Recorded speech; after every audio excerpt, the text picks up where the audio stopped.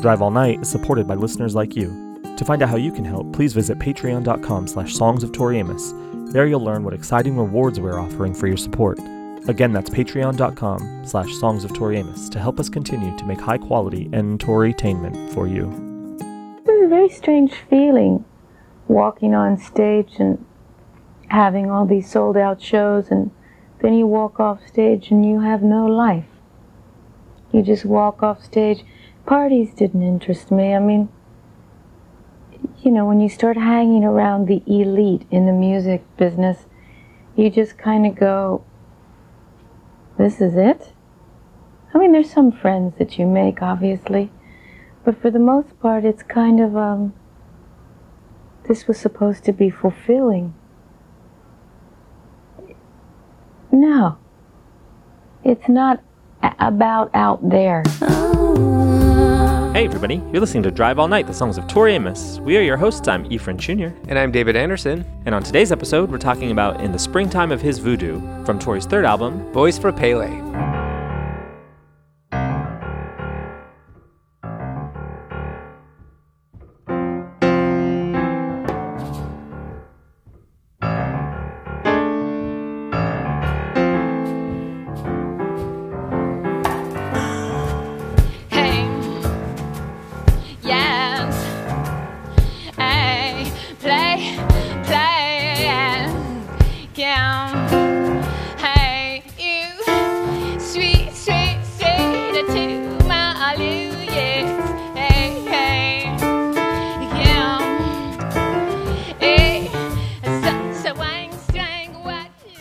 Hi, David. Hi.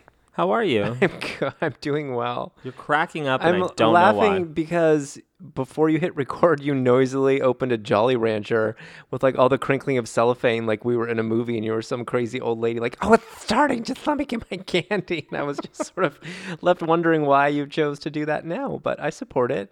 Because I didn't want to do that. You didn't offer on the me recording. one, which is my main concern. Well, they're right sure. there. Have one. You didn't offer me eggnog. I did. I poured you some, as a matter of fact. Yeah, but then you poured yourself a second Good glass, Lord. and I'm dry.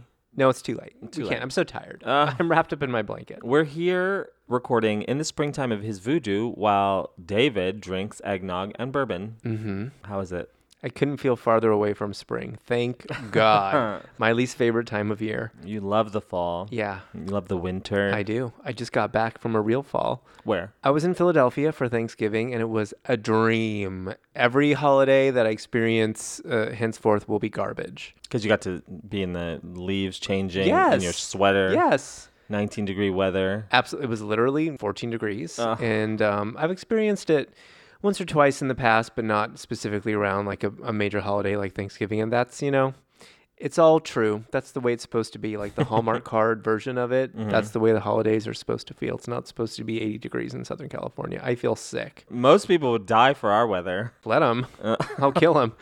Kill them to get back to the East Coast. We're here talking about In the Springtime of His Voodoo, or as we affectionately call it, Voodoo. Mm-hmm. Are you excited? Yeah. We're nearing the end of Boys for Pele. I don't know how I feel about that. It's going to be a crushing blow to me, but I'm going to be happy that we've paid tribute to an album that meant so much to me and to you. I mean, it's not like we left any stone unturned, really. So turned those stones over and over. All we can do is move on. Yeah. To lighthearted romp like Choir Girl. Yeah. How do you feel about In the Springtime of His Voodoo? Where does that fall for you on the album? Like right around track 16. You're so angry. He's already so angry. Do you guys hear how he talks to me? That was a yuck, yuck, yuck. I have a much greater respect for it now than I did at the time the album came out. I remember it being one of the more challenging songs for me, not only in, you know, the way that it sounded, but like the title. Mm-hmm. At the time, like when we got the track listing, that one stood out to me for sure as one of the weirdest titles. Like, is she serious right now? It's long and then when you heard it? It sort of mirrored my experience of the title, I guess. It's a challenging listen. I feel like that sort of improvised scatty jazzy intro is a little difficult to get through. Really? Yeah. You disagree? 100%. This was one of the first songs that I was obsessed with on the album. Fascinating. Yeah. Because of the scatty intro and because of like how strange it was. Mm-hmm. Like it's one of the few songs on the album that's got like drums and a beat and rhythm. I was super into it from the beginning. Yeah, I just remember that intro and like everything about the production, I guess, including the organ and that kind of droning boo-doo, boo-doo, boop. It just, I don't know. There was something about it that was very hard to access for me. And how long did it take for you to enjoy? Do you I feel enjoy like it now? About 6 months into having that album, the whole thing was kind of unlocked for me. And that song in particular was one of the few that I had a hard time with, where it suddenly not only made sense, but became like very pleasurable to listen to. And I'm thinking back to, maybe it's like a Blender interview or something where someone is talking to Tori about this album. And she says, like, I was never under the assumption that this was my catchy tunes album, although I do think that they're very catchy tunes, she says. And I think when it comes down to it, they are very catchy tunes, and there are a lot of earworms here, and that the chorus of Voodoo and the Every Road Leads Back to My Door section is like really, really beautiful, but I think it doesn't open itself up to you easily or on first listen for whatever reason. So anyway. Well, it was nice when I, listening to the album for the first times, as I was younger. It's nice to be all the way at track 16 and have something to like kind of bounce to, that made me feel happy and that it was all going to be okay. After this really, really heavy album. And to the point where I liked In the Springtime of his Voodoo so much that I essentially ignored Damage and Twinkle. This was kind of the end for me of the album. I would like go back and play this one again and this one again. Interesting, especially since Damage and Twinkle were more traditional Tori songs at that point in particular, right? But I never connected with them as much. I still, to this day, haven't really connected with Putting the Damage on. Oh. Yeah, it's never been one of my favorite tracks. So Voodoo to me, like I'm all about Tori when she's like rocking out and when she's got a beat. I really liked when she was experimenting, which is why I really liked Caught a Light Sneeze when it came out. It was just like you said, earworms, that catchiness of the intro or that drum loop. I really got into that. And so coming into the album, there weren't really a lot of those, but In the Springtime of his Voodoo was one, and I relied heavily on it. Crazy. You kind of mentioned as an aside percussion.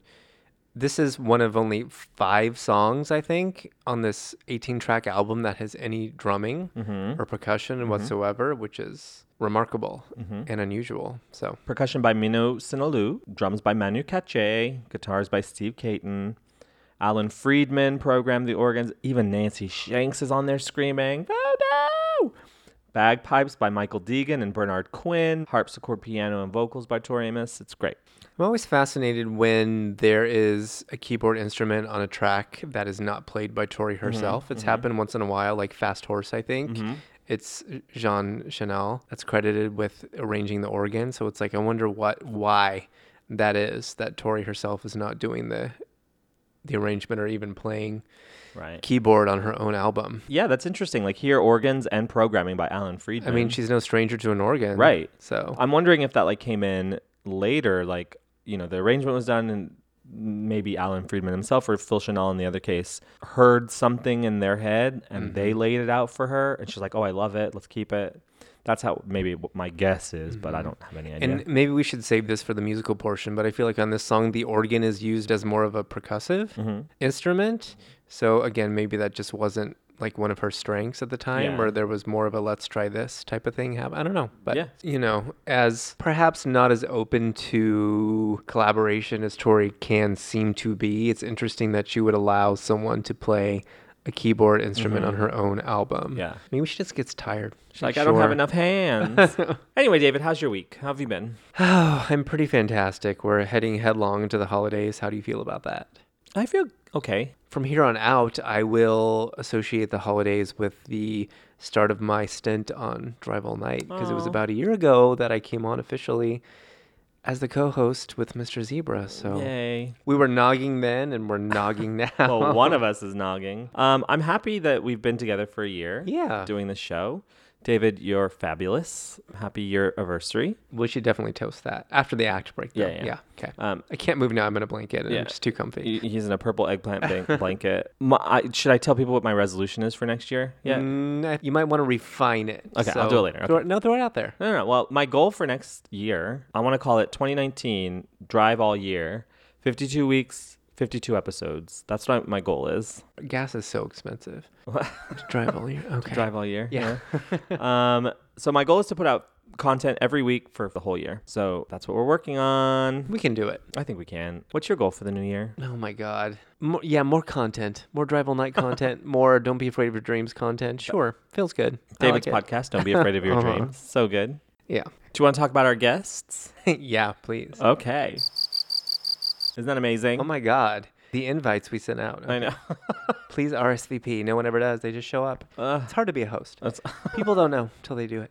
It's true. It is hard to be a host. I know. Being a host is so much about going to, and we were going to have guests. We tried. We emailed Mino Sinalu, Manu Katché. We're still hunting for Tanya State, all these mystery people that Tori works with. But we did manage to find a super fan, Stephen Provencio, who has very strong feelings on In the Springtime of His Voodoo, and he'll share them with us on this episode later. I would like to take a moment and say thank you to our new Patreon supporters. Welcome to the family, Adam Klein, Leah Williams, Chad Dexter, Brandon Hellman, Woj, Phoenix Static Steve, who's been very active on our Twitter. And also thank you to Lauren Ellis, who upped her donation amount. So every little bit helps you guys. Thank you so much. And we have a lot of exciting things planned here just in a minute. So thank you so much for your support and your continued support to those who've been with us through the years. Thank you. All right, well, should we get into it by playing a cover of In the Springtime of His Voodoo? This is a crazy cover. This is Alexander Filipov doing a drum cover, playing along to Yanta's instrumental, posted to the Drum Academy webpage on YouTube, which we'll link to in our show notes, songsoftoriamus.com. Okay, here we go.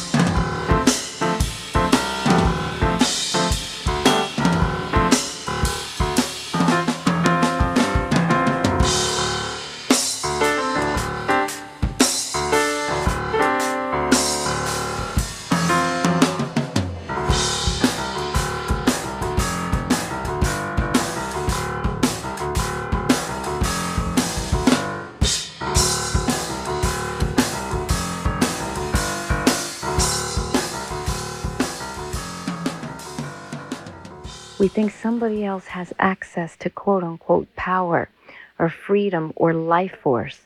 And we don't have that except through them, or if we know somebody or we get invited to this party. I find so many people kind of talking to me about when they get fame. Just when I get this, everything's going to be all right. When I just get this, or when I just get her, it's just going to be all right. Everything will be fine. And the funny thing is, you get fame, you get a few of these things, and unless you have access to the underside of the heart, which we all do, and yours is unique to you, mine's unique to me, and I can't give you yours and you can't give me mine. Kind of just that freedom to express. So it's not about women, it's about the feminine, which you have just as much as I do. Skip to my loud. She makes it look so easy. That's a beautiful rendition. I couldn't even tell if it was me or you playing the album. So I remember when I was... Such a wang strength. Sorry. I remember being really, really deep when we were on the Dent, on the Dent forums, and I was like, how do we all feel about the intro of In the Springtime of His Voodoo? What do we think's happening there emotionally? And nobody answered my question. Crickets. Yeah, basically. Did you feel alone? Always.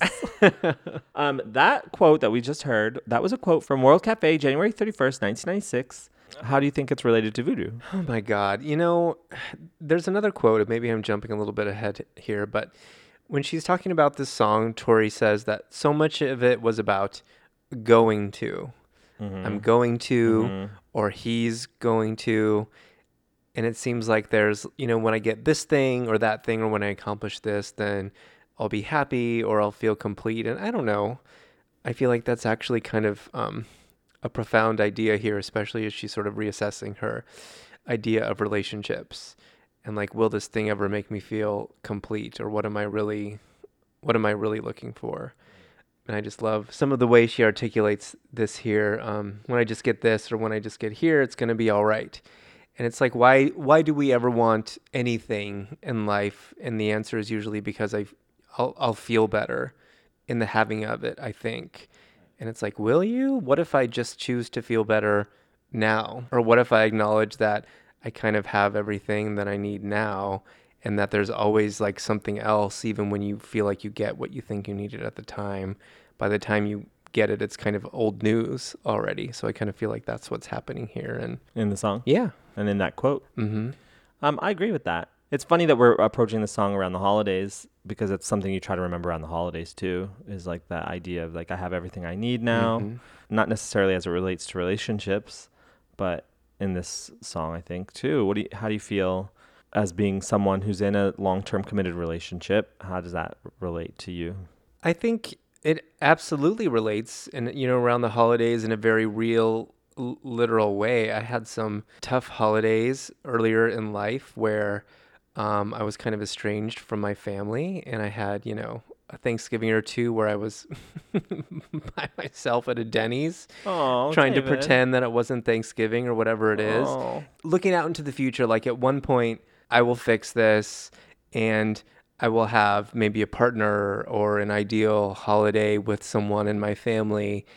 And that actually turned out to be true. And I kind of have my version of that now, but it's kind of in that incremental getting there that you don't really see the big picture.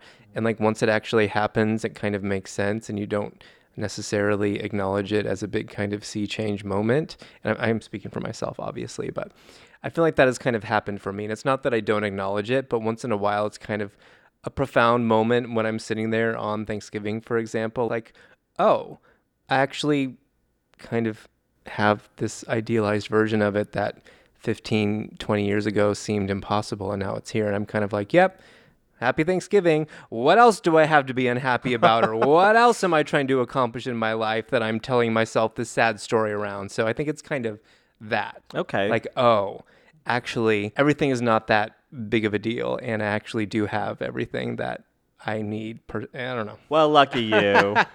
I mean, maybe that's a bad example, because the holidays are very triggering for people, and I can acknowledge that because they have been for me too. But I feel like that's kind of a way to encapsulate. Like, it could be about anything in your life. Yeah. It doesn't matter. It doesn't have to be a relationship. Yeah. Like my triggering issue for me now is my career. Right. And maybe, fingers crossed, 15 years from now, I'll be like, oh my God, remember that time when I was so sad and insecure about my career or my job or whatever it is, and now like I'm kind of doing what I want to be doing, but I'm sad because what? Who knows? Now I'm old, or like, right. I don't know. Whatever it is. Yeah. We can always find great ways to be unhappy, I guess, is the point. Well, Tori almost had everything she needed, but this only reached number 6 on the Billboard Dance Club chart. Oh my God, that is sad. I've charted higher than 6. So this is from Billboard magazine. Who'd have thunk that Amos would have become the belle of Clubland? She has accompanied this feat thanks to several crafty 12-inchers that have placed her amid state-of-the-floor grooves. State of the floor. No doubt her hot streak will continue with this sprawling and spacious post-production, which sews her vamps into a quickly shifting arrangement that mines electro, trance, and deeply house ground. Remixers Vinnie Vero and Steven Donato had a field day with this tune, dissecting the melody and rebuilding it with a seemingly bottomless bag of sound effects and percussion rolls, perfectly designed to give peak hour club journeys a trippy, otherworldly feel. Eve, do you love anything more than a crafty 12-incher? Actually, no, I don't. There's nothing else I desire this A holiday $5 season. foot long and a crafty 12-incher. We do have everything we need to be happy. This was just Merry Christmas. just in talking about Tori Amos and the placement on the Billboard charts for this song, but of course that was the remix. But this song has appeared in many, many locations. First appeared on Boys for Pele. January 23rd, 1996 was when it was released in the U.S. Then there was that CD remix single where she's dressed like a lamb. She's got the little lamb. Oh, I remember. Meh. Yeah. No. And then it was, of course, on the vinyl version of it. But then it went on to appear on 5 Legs and Boots in 2007, which when we get to the live version of the song and we experience the journey of how this song has been kind of dropped, forgotten for a period of time, it's surprising that in 2007 when she did the Legs and Boots that it was on 5 different Legs and Boots. So that's great. In Montreal, Washington, D.C., Indianapolis, Nashville, and Fort Myers, Florida. And I encourage you all to go out right away and pick those up on iTunes and listen to them all for their differences. And then, of course, in the springtime of his Voodoo appeared again on Boys for Pele, the reissue, the deluxe reissue, with a surprise rookery ending that we never knew existed. So that's the history and the Billboard chart history. Isn't that exciting? It is exciting. Out of all the songs, this one has had quite a life. It has had quite a life. It's a surprising and unique life, too, because it's gotten a remix. It's no Professional Widow in terms of like how far that remix went. And some might even say that it was the remix of this song that killed the remix album. And listen to Johnny D talk about that. After that, we came with In the Springtime of His Voodoo, which I absolutely love. In the Springtime of His Voodoo. Vinnie Vero, and that was flawless. And obviously, it's extremely hard to follow up a record that not only is that big on a pop side, but I mean, just everything about it, the essence of the record, it created a genre. It did so many different things. It's almost like you don't want to follow up. Very few people have that second record. You have that first fucking bomb, and then you have a couple of records that, they do okay, but you don't really get that. So I didn't expect it to be anything, but in my heart, I still love In the Springtime of His Voodoo.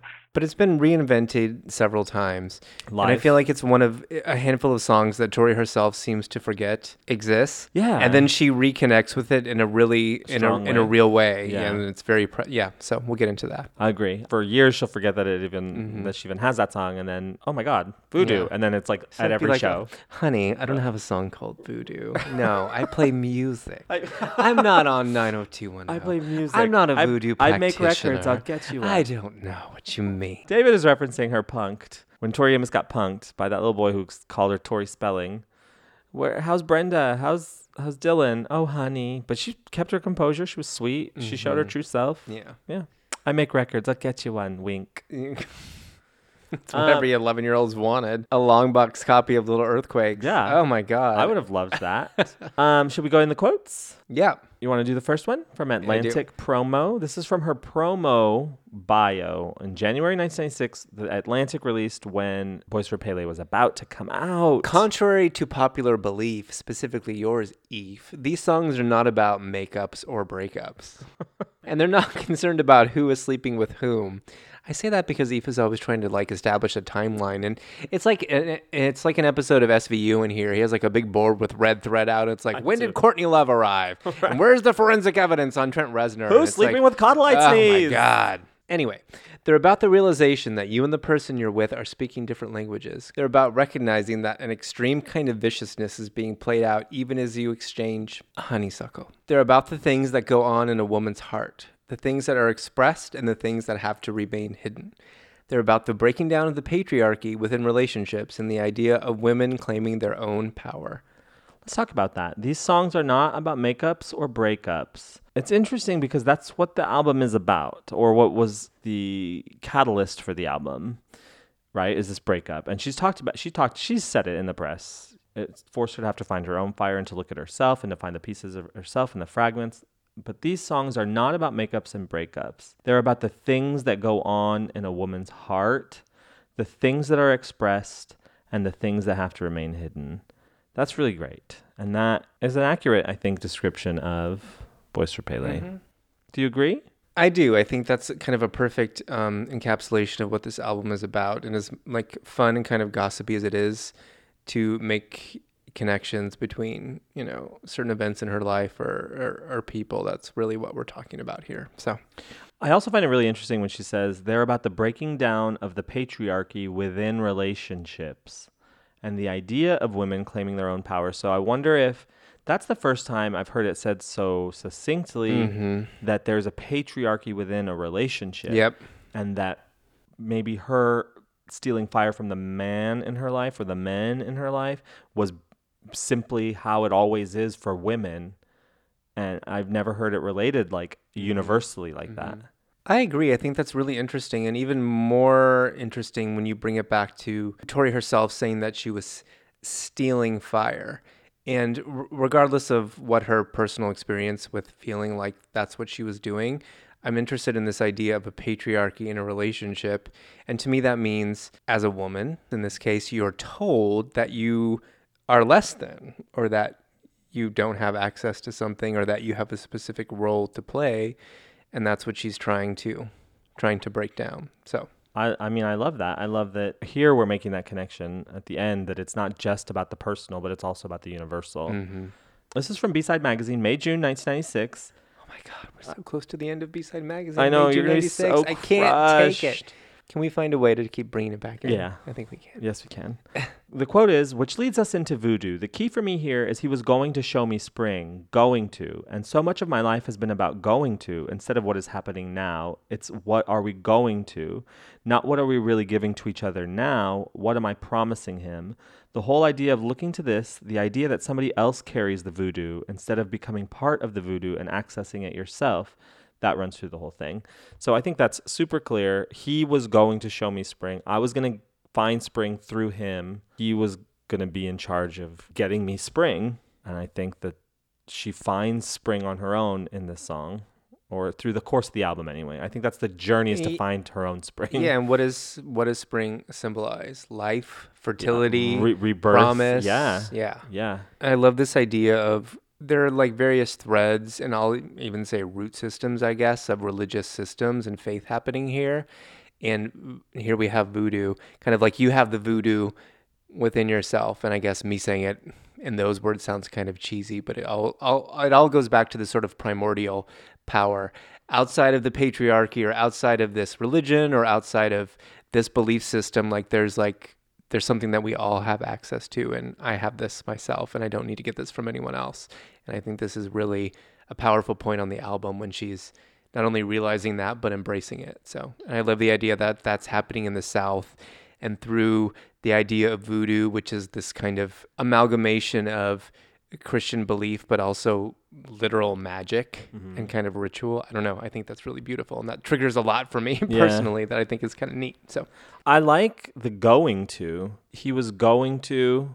Where are we going to? Is he going to do for me? Or living in that going to. And we'll get into this, I'm sure, in the line by line, how it kind of turns for me in the end, going to being a sad sort of letting go of it. He was going to, and it's like it never happened. He never showed me spring. There's that kind of release that, she's left to find it on her own.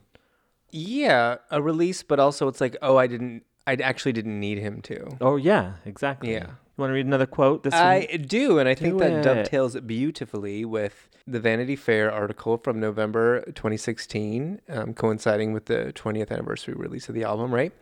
Where Tori says she's turning the tables on guys at construction sites and catcalling.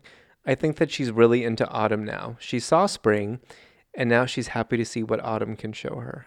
Hey, well, she's already been through summer. So I love that. I mean, this whole article, we've talked about this. Each song is a kind of like, where are they now snapshot. And some of them are kind of cheeky. And Tori's like, I don't know. Donut Songs gained some weight and she has to hike a lot. And that's fine. But I really like this one. That she's sort of in a different phase of her life, and she saw spring, and now what does autumn have to tell us? I love that this like gray-haired voodoo is sitting on a wall on her front lawn, like cinder block fence, looking at the construction workers across the street. Is she Pearl from 227? Is that what's happening? Catcalling them. Mary. Hi. Yeah. Keep walking. Keep walking, boy. Ow. Ow! Like, that's what I imagine. Such a wang strang. Okay, so this is a little bit from Wikipedia. And first of all, I want to say thank you to Shay Stymack, who put our lovely research document together. Shay, you're fantastic. We can't do it without our research team. Thank you, thank you, thank you. This is from Wikipedia. And it honestly, like, it's funny because this may be the first time we've included anything from Wikipedia Is that true? in the show. Yeah, like, it's never occurred to me to look up Tori Amos on Wikipedia. That's weird. But anyway, the single for In the Springtime of His Voodoo was released in September 1996 as the 5th single from Boys for Pele album in the US, containing remixes by house music producers Steve Donato and Vinnie Vero. We already talked about that. Another interesting note, this song was removed from the 1997 reissued version of Boys for Pele in the UK and Australia due to time constraints after adding the Armand Star Trunk Funkin' mix of Professional Widow. Don't get me started. I know. What a bizarre choice. What a all bizarre around, choice. Right? To cut a song completely from an album, but also To make room for a remix that has no place on the yeah, album. and also to choose a song that in itself was released as a single. Like Yeah. we're just gonna sure. Yeah, whatever. Cut This it one's again. 5 minutes, so I get putting the Professional Widow remix on the album from a financial point of view because that's what people wanted to hear and they could get them to pay $18 for the album if it was on there, right? I get it. But it had no business being on the album in terms of like the world of the album, the sound of the album. it's still It's so stupid. that's not really what we're talking about, but it's still so jarring. On the Boys for Pele remaster, on Tales of a Librarian, or even alongside the thousands of other songs in my music library, when I put stuff on shuffle and that comes on, I Widow? always like jump in my cart, Right. like What? whatever happened, like what's happening? Right. Armand, stop Armand. Star Trunk funkin'. I'm not ready for it. It just doesn't make any sense. Stop Star Trunk What? funkin' me. But yeah, to cut Voodoo from... Offensive. This is from the Pele Deluxe Edition liner notes. When she's talking about Voodoo, she says, "This is me realizing how I would hear men talk to women when I was growing up. Catcalling. Can I watch you walk? Is that really all it says? Can In I the walk liner notes? you walk? Walk. Can I walk? Such a Walk. wang Try and walk and you walk. you. Cape. Walk in." Uh. So when I posted that thing on the Dent, like, what is that intro? What does everybody think of the intro? And nobody would answer me No one responded. because they were all like, "Stupid! It's catcalling." She's sitting there catcalling because she's obviously keep walking, boy. But in my mind, I was thinking she was saying, like, get away, move on. But now I'm thinking she's thinking, like, let me see that booty. Right. 'Cause- Keep walking. Because the quote is, "This is me realizing how I would hear men talk to women when I was growing up. Catcalling, can I watch you walk?" But she says, "Keep walking, boy." So I'm thinking that's what's happening. Sure. We know, I guess, Tori likes a nice set of calves. That's so true. to see a man walking away from her and she's like, a cape, walking. I mean, I wonder if Mark walks nice. He walks fine. I've seen him I've walk seen it, fine. yeah. Why don't you read this amazing quote from Hot Press from February 1996? Hoot Press. The thing I wanted from this album was freedom. I wanted to do things musically that I hadn't done before. It seemed like I was always restricted.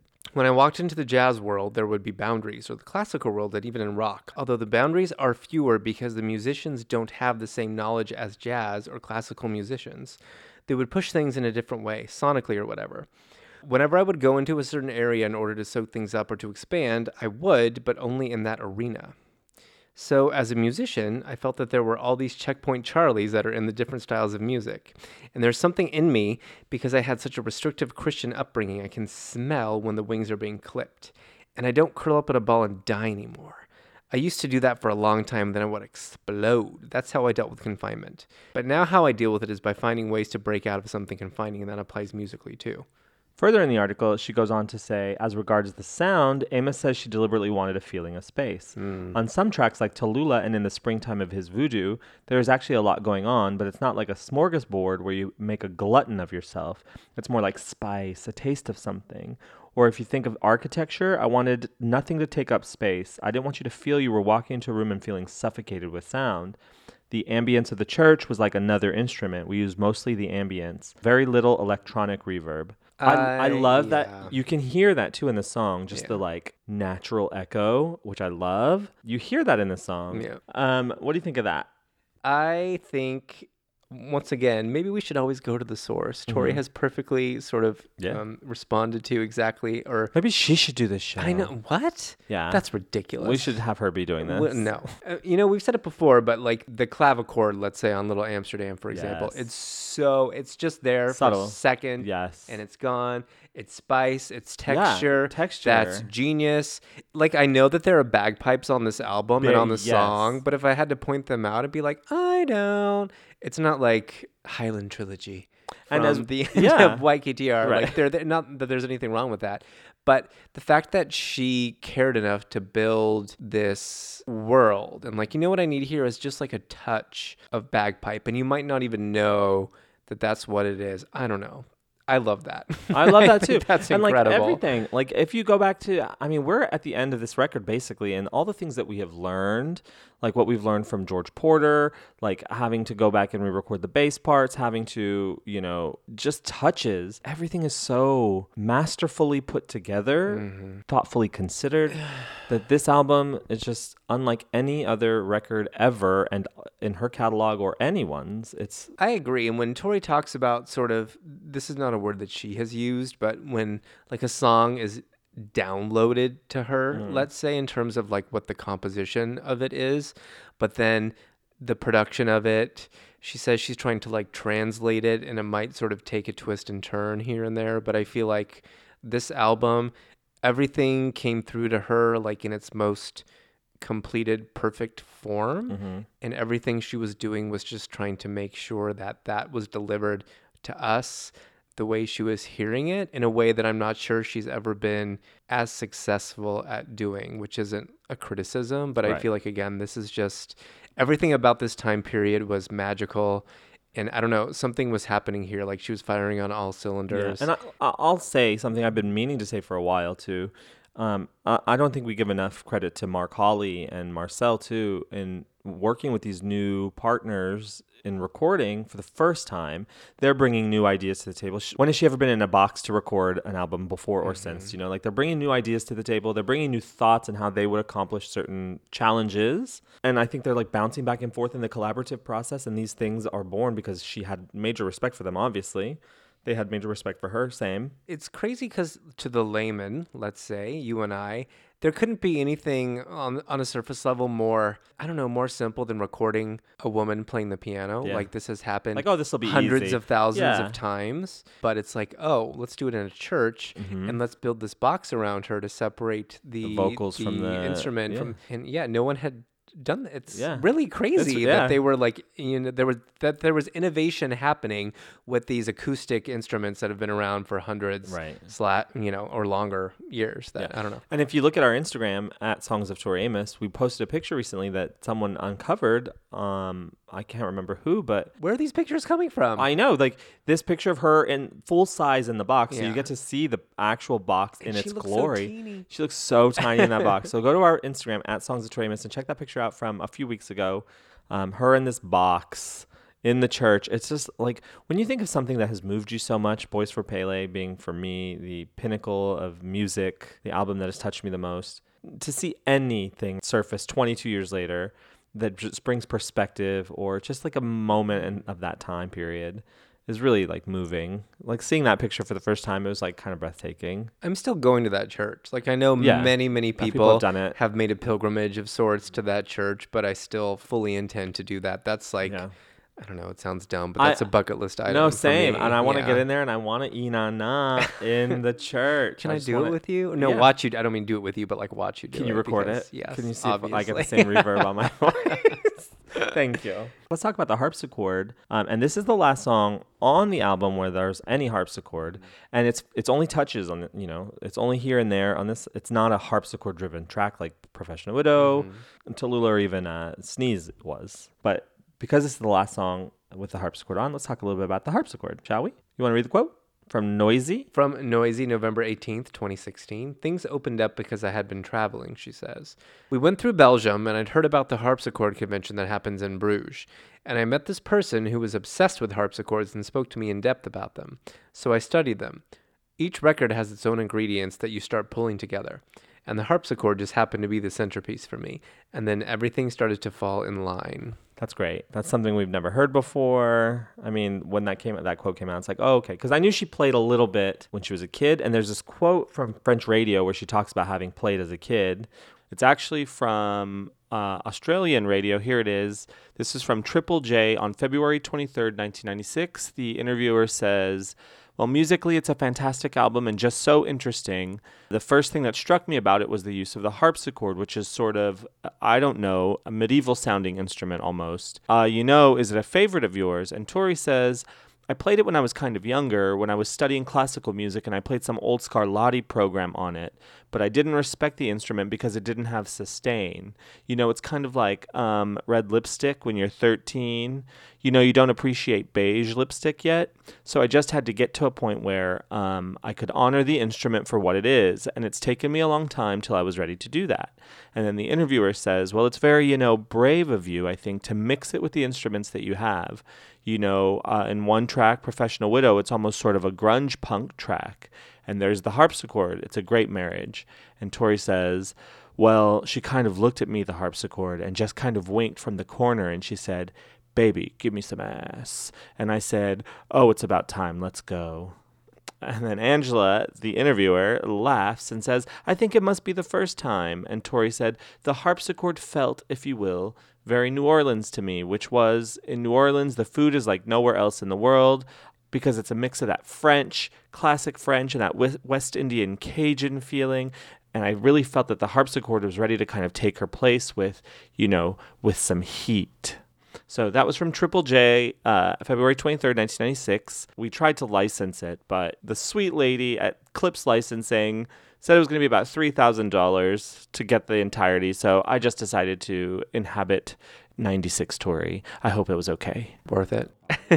This is from Keyboard Review in April 1996, again about the harpsichord. She says, the harpsichord, it's something I played when I was little, but I just didn't understand anything that didn't have sustain. It's like a man without calves, isn't it? Sustain oh my God, the calves. I there know. We go. Sustain is really a part of my sound. I use it a lot as a percussive instrument as well as for the overhangs and just how I pedal. Think of Tear in Your Hand, the sustain there when she hits the pedal and that part. From when she hiccups dramatically and slumps over the piano. Yeah. No, but I love hearing Tori talk about technically how she plays. Yeah. And this is maybe not relevant to this conversation. But one of my few bucket list conversations that I'd still like to have with Tori is kind of about that.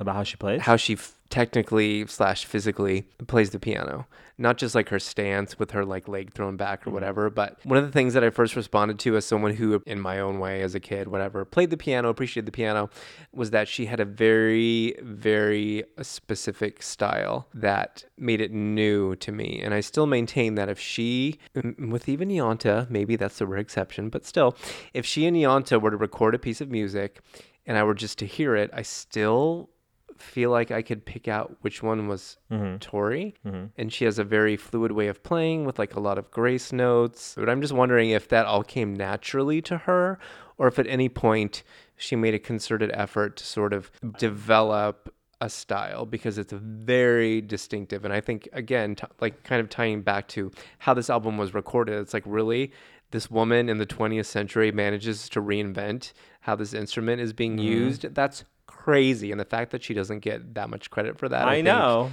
is a crime. But I would love to actually ask her that. Like, is this just how you play? Or, I don't know. That's all. No, I mean, that's great. From On the Street on January 29th, 1996, and we're still talking about the harpsichord, she says, it's completely changed me as a player. She says, actually, oh God, it's completely changed me as a player. My approach to the piano now is totally different because of what the harpsichord has brought and taught me. Harpsichord represents a time that holds secrets. What do you think? I think that goes right to what you're saying, which is like she's reinvented the way. She says, oh God, it's completely changed me as a player. Like she's brought this style that she develops presumably over the course of her entire life. She's developed a style that's unique to her. I agree. There's no one that plays like her. So to develop the style over 20 years and take that then to an instrument that she has notable difficulty playing because it doesn't have sustain. So to bring her style now that she's developed a style, because when she started the harpsichord younger, she didn't have a style. So to bring it back and kind of impose her style while still accepting what the harpsichord could do, I think is what developed this this entirely new way of playing the harpsichord. that you're right, she doesn't get credit for, and it sucks. Yeah. That's And why she should do a Boys for Pele tour with harpsichord. well, you think I wouldn't be there.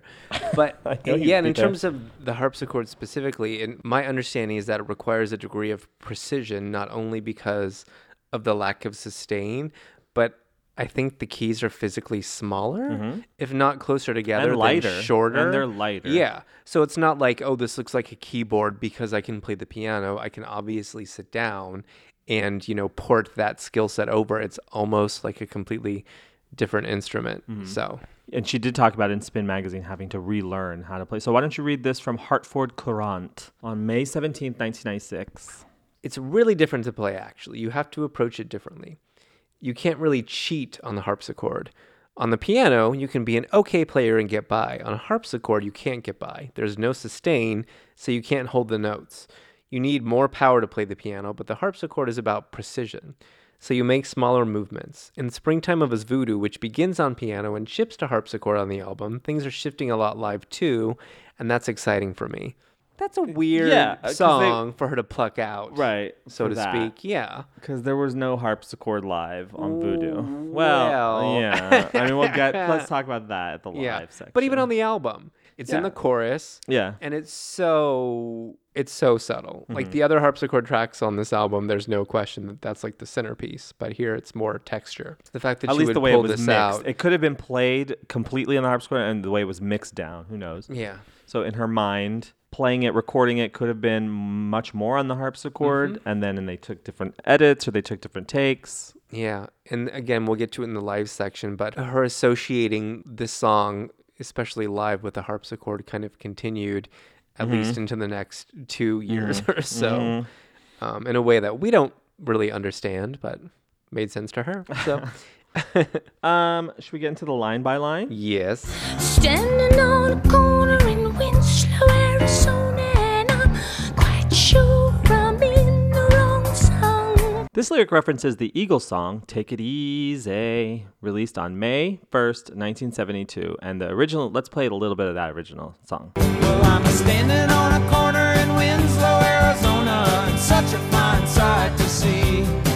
It's a girl, my lord, in a flatbed Ford, slowing down to take a look at me. She's borrowing. She gave it back. Yeah, she gave it back. Because she says, and I'm quite sure I'm in the wrong song, she says it right there. That's cute. That's a cute way to start.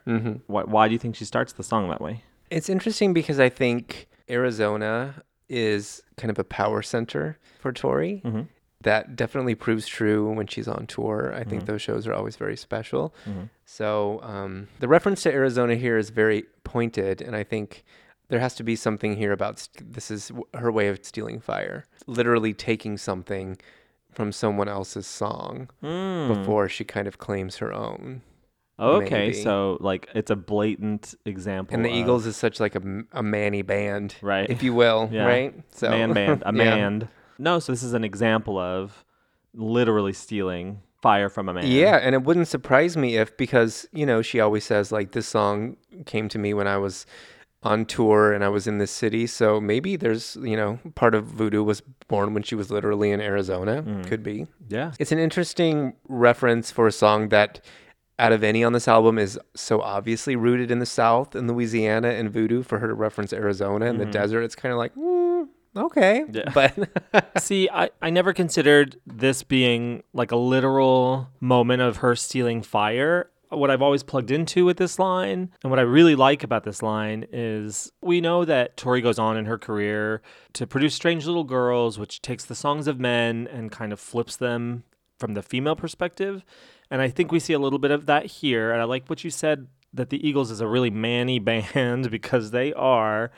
And in the Eagles version, this guy, he's walking down the street, he sees a hot chick in a flatbed Ford staring at him, and is presumably feeling really good about it. But if you flip it in the female version, in Tori's version, you got these girls in a truck, presumably a flatbed Ford, looking at this guy, and they're gonna jump out of the car, tie him up, and recover Christians. And that's what I like, that there's a different perspective, like a female perspective on the song that's unexpected, or that she kind of inhabits the characters that exist in the Eagles song and kind of flips them.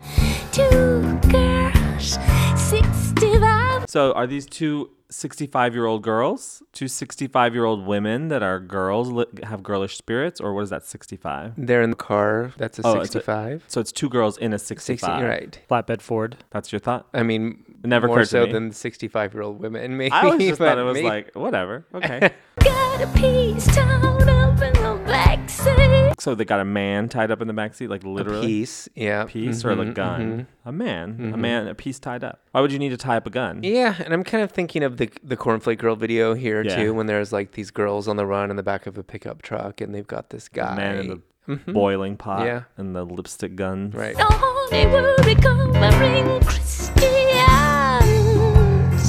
Okay, let's talk about the two different interpretations of that line. Yeah. We're recovering, like we're Gathering retrieving them. Yeah, we're retrieving And Christians. Yeah, we're I saving never thought about them. that. No, yeah. Yeah. Recovering like from a disease or an Right. illness. We're Like I'm in recovering them. recovery. Sure. Or we are in recovery. We are recovering Christians. Yes, I think that's pretty much cemented with the tour shirt that was sold. Recovering Christian. With like Tori as a kind of a caricature of a nurse, right? With recovering Christian on it, which Well, but no, that even like lends itself to both interpretations. We're recovering Christians. We're gathering up. We're saving them. She's a nurse. She's saving Christians. I guess. But it says recovering Christian, like I am a recovering Christian, singular. Yeah, I guess it's Oh. open to interpretation, but I still feel like that's interpret my shirt. recuperating. We're in recovery from a disease of sorts. Well, for yeah, sure. that's how I take it. Yeah. That shirt's open to Mhm. interpretation. You know what shirt's not open to interpretation? I don't mind a dirty girl with the cum stains all over We it. were just looking at it. Yeah. My dear friend Saker caught wind of me trying to start a t-shirt collection, and she gave me all her duplicates. One of them was the I don't mind a dirty girl t-shirt. Yeah.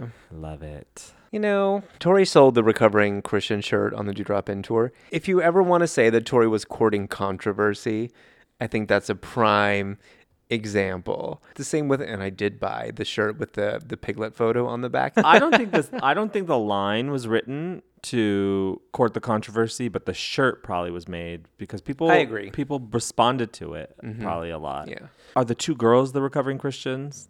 And that's what we're talking about We here? are. So yeah, I Honey, say that we're that's inclusive. and it's yeah. in quotation marks. Honey, we're recovering Christian. Yeah. Okay. Christians. If she ever knew how to draw out a word and add more syllables than it was originally intended to have. Yeah. God, it's incredible. That's a skill. Christians.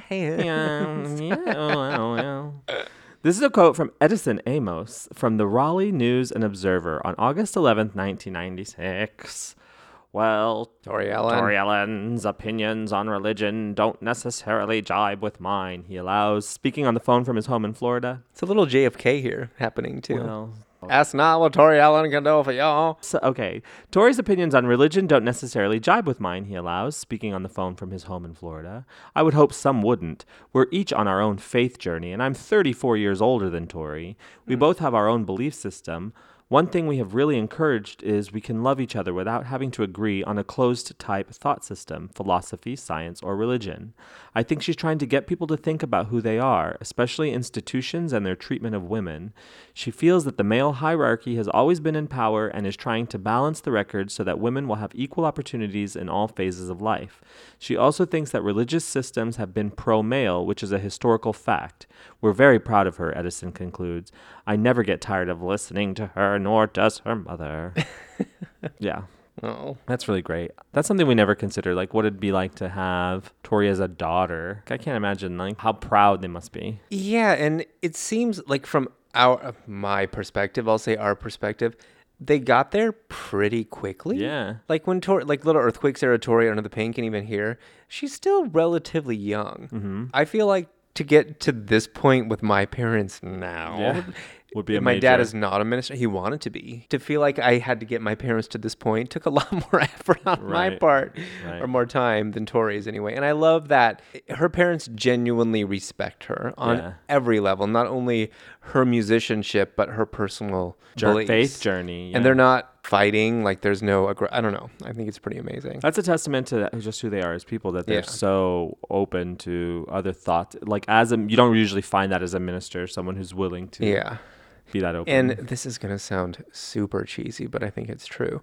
I think in the same way that Tori opened me up to different systems of belief or ways of thinking about things. I think she provided the same Yeah. service to her own parents. Right. And I've seen my parents take a similar journey. They're like, oh, well, we actually didn't know that that was an option or that there were other ways of thinking about things. So I don't know. In the springtime of his voodoo. What does that mean? In the beginning of his courtship, in the beginning of our courtship, literally, in the springtime, in the beginning of his voodoo, of his charming me. And, you know, springtime, it's the most fertile time of something. It's about kind of when it's all happening. And the I don't know, the later part of the year, I'll say it's when things are sort of shutting down and closing in, but spring is full of promise. So it's like when all things are possible, I guess. He was going to show me spring. So when all things are possible, he was going to show me the world. How do you think this lyric reads on paper? In the springtime of his voodoo, he was going to show me spring. Like the redundancy of the word spring isn't necessarily pleasing to me, but the way it's sung, I don't question it, and it's totally fine. But it just looking at it as like a piece of prose here, I it's agree kind of with like you. meh, Yeah. spring, clobbering you over the head. But again, I think that's true of music in general. What would be it's the not option? necessarily meant to be poetry. In the springtime of his voodoo, he was going to show me things. I don't know. Yeah, I know. That's the thing. I don't have like an alternative. Like, well, what you should have done All here. right. But just reading it, it does seem like a little clumsy or something. Clumsy, yeah. But you're right. In the way she sings it, it's yeah, it's totally fine. I'm okay with it. I love when you do that. I'm sorry. What? Like, I'm fine with it. I get it. It's good. This is Spring. I like it. Is it on Pele? I love it. This is from Music Week on 16th December 1995 from Early Press, and she says, "He was going to show me spring. Going to are the operative words. You never could. Never could. Never did. Full of shit. Full of spring. Full of spring. So going to. It's funny because the quote reads to me, and hearing her say it, broken promise in a way, but it doesn't feel that way in the song. It doesn't feel like she's angry about it. No. It's just like something that didn't never coalesce or something that never came to fruition. I agree. And I think in conversations we've had in the past where we've almost achieved like a laser focus, where we're like, oh, in this moment, we can actually see that this might be like a quote from an actual conversation that happened, or this is about someone very specific. In this moment, in this lyric, I feel like we're almost like Google Earthing back, and it's absolutely not about someone specific. Like the he, it doesn't matter who it is. Whatever the situation was, whoever the person was going to show me. It kind of goes back to what we were talking about at the top of the show. Like, why am I always looking to the next thing or this sort of ultimate moment when I achieve or experience whatever? Like it doesn't matter. I'm right there for a minute. I knew you so well. I'm right there for a minute. I knew you so well. I think this is one of those moments that is so like the melody of it is so like beautiful. It doesn't do it justice, but that's the only word that springs to mind. And it's so fleeting right there. Like, I don't know, it's just a few seconds, but that moment of the song I think is so beautiful, and it comes back around again. But I agree. I think that this is one of those, it's not a bridge necessarily, it's the chorus, right? Well, no, the chorus would be in the springtime of his voodoo, he was going to show me spring. This is the chorus 2. Or the post-chorus, or maybe in the it's like springtime. chorus B, or I don't know what you would call it, but It's like a whole different. It's kind of, it reminds me a little bit of Tallulah, how like in the bridge, it's a whole different sonic space. In Amsterdam, even in the bridge, it's like a different space. It's just a different sonic environment that it kind of lifts it up in a way. It makes it a little hopeful. On paper, right there for a minute, I knew you so well. And right there for a minute, I knew you so well. For a minute, I knew you well, implies that I didn't know you well at all, right? Yep. but it doesn't feel like heartbroken. It feels like content in that minute to me. I agree. And now it's crazy that like literally 20 years later we got, and I'm jumping ahead, so sorry, but we got the Rookery ending that's built around this lyric in this moment. It meant something to her, I guess, and it almost encapsulates the whole album. There's something about that idea or this moment, and it's so wistful, and I don't know. But yeah, I agree. It's like right there for a minute we had something, but it wasn't about you, really. Yeah. And not in a dismissive way. Yeah. Like there's nothing interesting about you or you didn't give me anything, but this was like about the journey that I was on and what you gave me, not criticizing you or tearing you down. But And you know how they say, like, you meet people in your life and you learn your lessons and then you move on? Like right there for a minute, I had the privilege of knowing you so well. Yeah.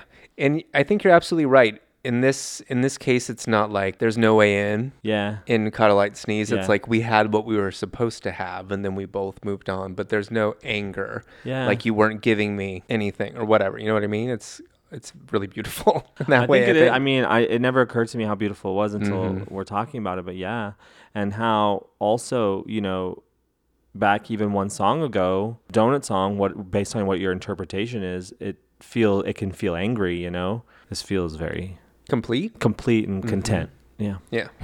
Got an angry snatch, 'cause you know what I mean. She's obviously talking about her Virginia, right? I don't know. I think there's a lot of room for interpretation here as far as Tory lyrics go. If you're interpreting that they're recovering Christians, like people, and they got a piece tied up in the back seat, maybe they snatched him angrily. Right. They got an angry snatch. Sure. No, it's probably about her Virginia. I'm swimming at a head, doesn't do that trick. What does that mean when you're trying to do someone and it doesn't work? Are you glossing over angry snatch because you know what that means? Yeah, I think that is the reason this snatch is angry. Well, this is one moment where I actually want to go back to the first time you heard this song. Okay. As, 5-year-old Eve. Yeah. I can choke that down without laughing. The first time you heard the song, what did you think of her saying the word snatch? I loved it. I loved everything about this song. Don't get me wrong. Okay. I thought, like, recovering Christians, I thought it was like, damn, she's on the pulse. I felt like she was really pushing the envelope. And here, too, got an angry snatch. She's saying what's on her mind. Like, no holds barred. Women weren't doing that at the time. Yeah. I mean, Meredith Brooks that. had not yet come out with Yeah. Bitch. And thanks to Tori, Yeah. Meredith Brooks was able to be a bitch. Yeah. Kind of the same with recovering Christians. Looking at it now, it seems, I don't want to, like, trite is not the right word, but almost like trying hard, courting controversy, like, oh my God, she said snatch. But at the time, women weren't. Yeah, it didn't saying feel like that things at the like time. that. Yeah. We had Sarah McLachlan at the time, and that's not Yeah. a slam. But the other women who were prevalent in the music industry were not writing songs like this. Yeah. And to refer to their relationship with religion or parts of their bodies, it was like, oh my God, are you there, God? It's me, Tori. Yeah, like, it was for young gay boys at the for time. real. And now we're kind of like, oh, snatch, whatever. But But it was really a big deal. No, snatch was okay. Like the word snatch itself, snatch is very from the time. Snatch, cooter. Do you remember the word cooter? We don't use. I forget. Yeah, we don't use that word anymore. Right. But I do. In the 90s, Wasn't Cooter one of the characters from Captain EO? I don't Cooter ate the know. map. No, but the word snatch itself, cooter, snatch, those are all 90s words. And yes, that do they word. seem derogatory to you? No, they were like empowering, like cooter. Even then? They were, yeah, because you couldn't just go around saying pussy.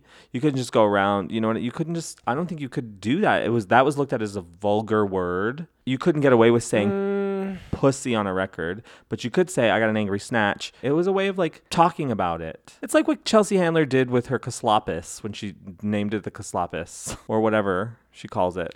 It's hard to say because I'm trying to throw myself back to that time, but I don't necessarily see a distinction between pussy and snatch. I feel like Well, if you're going to between go pussy and snatch, but I feel like snatch was more of a like a regional choice. It was like of the time. It's what people were calling. They were calling it a snatch. Okay. And you could get away with calling it a snatch on TV and not get bleeped. They didn't bleep her on Unplugged when she said snatch. But if she had said got an angry pussy, they're going to bleep her. Yeah. You know what I'm saying? So Yeah.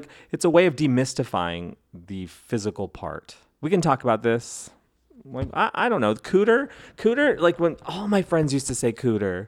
It's cute. Cooter. I think cooch and cooter. Cooch. Are Oh my cute. God, Like cooch. got an angry Coochie. cooch. I forgot If you had to about pick like a coochie. 1-syllable name for a vagina, like cooch, got an angry. Coochie and cooter are like way more dated than snatch to me. Snatch, you still call it your snatch. I feel like snatch has been like, even though it's sort of I love this conversation. It's sort of, there was a snatch revival in the 90s.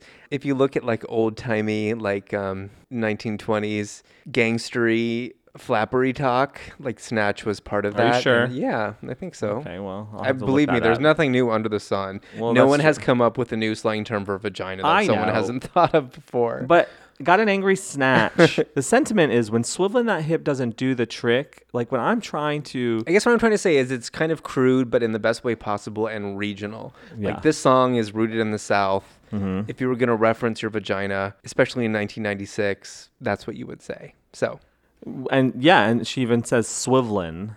So that's kind of Southern as well. But the snatch, can we agree that the snatch is angry because swiveling the hips haven't done the trick? so but we got so caught up in like what a snatch is or what the word means. We didn't talk about how angry it is. So what does that mean to you? Dissatisfied? Angry, like on fire, like needs to get some. Well, yes, that's what I meant by Like, dissatisfied. yeah. Thank you. Okay. We Well, got you're there. so much Sure. more Puritan than I. This is from the Chicago Tribune on the 18th of January, 1996. Tori says, "In my relationships with men, I always was musician enough, but not woman enough. I always met men in my life as a musician, and there would be magic, adoration, but then it would wear off. All of us want to be adored, even for 5 minutes a day, and nothing these men gave me was ever enough." So she's saying, like, and it's funny because we all know the way she plays piano, right? And there's a lot of swiveling the hips on the piano. So her snatch may be angry when swiveling the hip, when the magic of playing the piano has worn off, and still nothing that they've given her is enough because she still needs to be adored. So anyway, that's another interpretation, right? You know, she's also said that I'm only alive when I'm on stage, or at this point, I feel the same way. me too. I'm only alive when I'm doing this podcast. Truly. She only felt like she was alive when she was on stage, kind of in that performative mode. And she, like, there's no one who would argue that Tori wasn't sort of using her sexuality in the way she performed and played at that time. So it's like when all of that didn't further Further her needs or get her what she needs, further her. Yeah, but like that didn't bring me any closer to who I know myself to be. And even though I'd been sort of, let's say there'd been like a segregation happening between me and my sexuality because either of my religious upbringing or a violent experience that I've had, even if me trying to connect with that in this way isn't getting me any further, like what do I do now? That swiveling that hip isn't doing the trick. You know what I mean? Well, that's another, I mean, speaking that makes me think too, like swiveling that hip, meaning sex again and again with, you know, kind of like the hinge that lets you in and lets you in, and it's a different man and a different man. So swiveling the hip isn't doing the trick. It's not fulfilling it's not getting me what I need. It's not teaching me who I am, like you said. So my snatch is angry, or like I'm dissatisfied. I'm not complete. It's not, you know. So maybe it is too many men, too many meaningless encounters. Yeah, and again, not to keep going back to this but like her physical stance as a player, she's literally swiveling her hip and throwing her leg back. It's like, what if me, as a performer, as a musician, this still isn't like enough for you? Yeah, I think it's all valid. Yeah. Me a Purita, naturally Mr. Zulu, a warp speed, a warp speed, Hikaru Kato Sulu is a fictional character in the Star Trek media franchise. Originally known simply as Sulu, he was portrayed by George Takei in the original Star Trek series. Why is it here? Well, before I go there, I was going to say again, I think most of Tori's songs read well as poetry on the page. And this is an example of a song that really doesn't. Like me pureed sanitarily, Mr. Sulu. Yeah, what the hell does that mean? yeah. And I don't want to go too far here because I mean this might be the one lyric in the album I'm comfortable not interpreting because I feel it's vulgar. I feel this is more vulgar than an angry snatch, and I don't quite know what it means here. Well, puree is Mush. setting on a blender And she's pureed. She's mush or liquefied. or liquefied. I'm not sure that's necessarily sexual. It just feels pretty sexual. I guess. By Mr. Sulu. No, I think I think the way she's broken it up in the lyric book is wrong. I think it's Mr. Sulu warp speed. She's just saying me pureed sanitarily and she needs to get out of here. Warp speed, beam me up, get me out of here. Mr. Sulu, warp speed. So I think it's broken up here, me pureed sanitarily, Mr. Sulu, but I think Mr. Sulu belongs to the next line. But that's just my thought. Yeah. Okay. So I don't think she's pureed by George Takei in any way. Well, no. I mean, who among us? Hasn't been. But this may be a bridge too far. Okay, but again, take it. the pieces are coming together.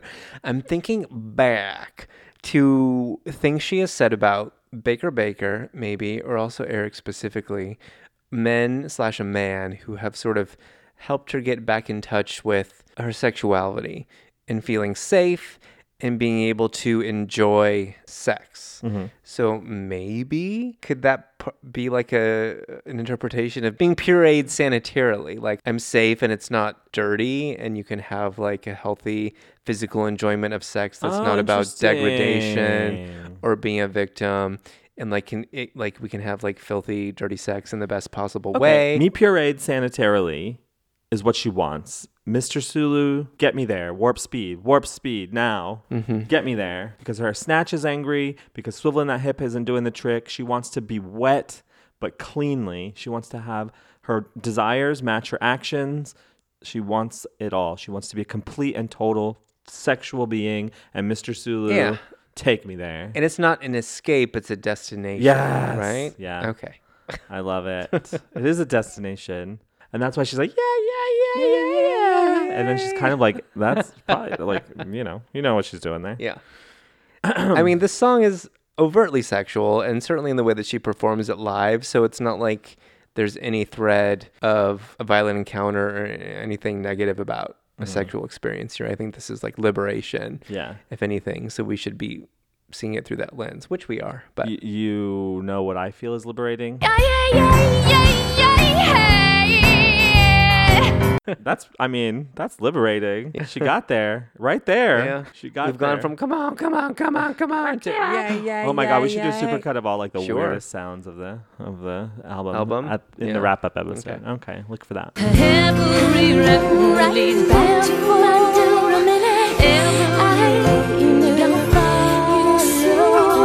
To me, it's all the answers are in me. Everything that I've done here at the end of this album, and I've gone down every path, and it all comes back to me. I have to do something about this. That's how I see it. I agree. And again, this is another moment on the album that I think is transcendently beautiful with like the way that the lyrics are layered and the music. But in terms of the actual lyrics, I think you're right. In the past, I've sort of viewed it as her turning the tables on the man or whoever. Like no matter what you do, you're going to keep being led back to me. But I like your interpretation way better. Like this is all about the journey I'm having with myself. And that I have all the answers. So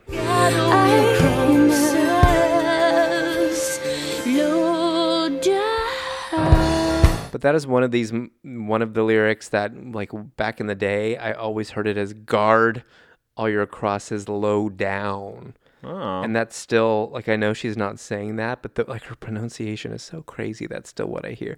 I don't know what to make of that line. Got all your crosses loaded. Mm. Your weapon is your religion. Your crosses are loaded. You're armed and ready to fire your religion at me. Fine. I get that, right? But every road, how it's paired with every road leads back to my door. Every road I will follow. Back to myself. Every road leads back to my door.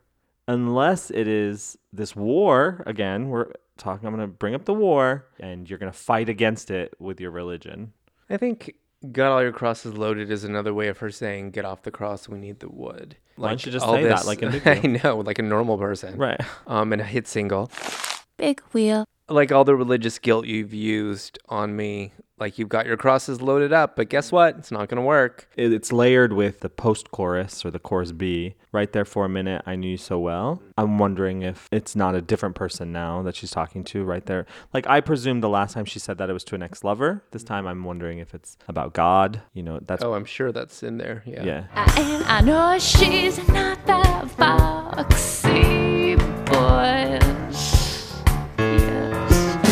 I said I know she's not that foxy, but This really seems like an epiphany on the album and live, like when she gets to this movement. Again, like the lyrics are relatively simple in a way that doesn't give that away, but the way she delivers it, I feel like it really means something to her. And we get Beanie coming in on the backing vocals. I don't know. Like there's something happening here. Like what? What do you think? That's what I'm asking you, I guess. Like So just she's talking looking about the herself? lyrics on the page, I don't feel like there's anything like super profound or even poetic about them, but I feel like the way that they're sung on the album and particularly live, this is really like a transition point Yeah, I for agree. Tori herself. I agree. But is she talking about herself, that she's not that foxy? I Or is she talking about someone else? think she's talking about someone else. Someone else? Like this ideal, maybe it comes back to Beauty Queen or something, like this idealized version of the feminine or the woman that you all are after, you think you're after, like there's nothing behind it. Okay. Substance over flash, right? you gotta owe something, and sometimes you gotta owe us. When you're young, I'm like sunshine. You got to give something, and sometimes when you're the sweetest cherry in an apple pie. I love the idea. You've had it all. Some guys have all the luck. You got to give back. You got to pay it forward. Like you've got to owe something sometimes. Like you've been privileged. You've had this life. You're the sweetest cherry in an apple pie. You don't even fit in that pie, but you're still what everybody likes the best about that pie. So you got to owe something. You got to give it back. You got to pity fuck me. That's what I think. I need someone who do all these bread. These prunes are her boobies. Maybe, or like dried up, not Dried up raisins. testicles, raisins, something unflattering. But yeah, I need some literal magic on this dried up part of my sexuality that's Interesting. been, Yeah, metaphor. that's been castrated by either Christianity or this violent experience that I've had. Like, please bring this back to life in me. I think that's really like the invocation that's happening here. I love that. And I love that she's calling on to the men though to do it. Is that a little out of place now at this point in the song, or no? Not if you're, looking for a sexual partnership. Not out of need, but coming together. Like, hey, Oh, throw okay. some voodoo on these prunes. Oh, okay. Well, no. I want to take it to like you're saying that some dried up part of her sexuality or some part that she thought she didn't have access to, these prunes, she's ready to sprinkle a little magic on them and Heck yeah. and revitalize Yeah. them.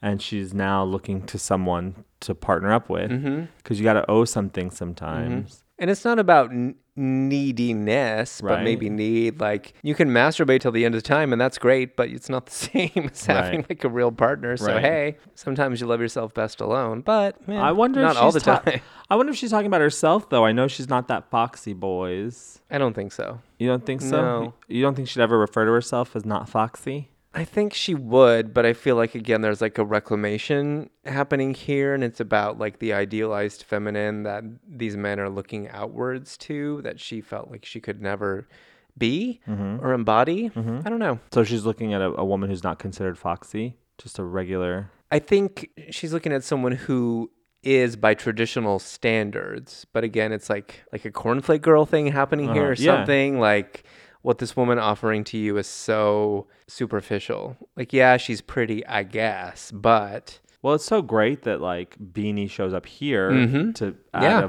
add an actual literal other. on the heels of that sentiment, yeah, Well, add maybe. an actual literal other woman's voice. so that it is two girls in their 65 driving down like Thelma and Louise Yeah, in a way, and you're right. Maybe they're the two women, and this is kind of a weird Cornflake Girl reclaiming. Like they've got she and Beanie have the Cornflake Girl tied up in the back of their car. Right.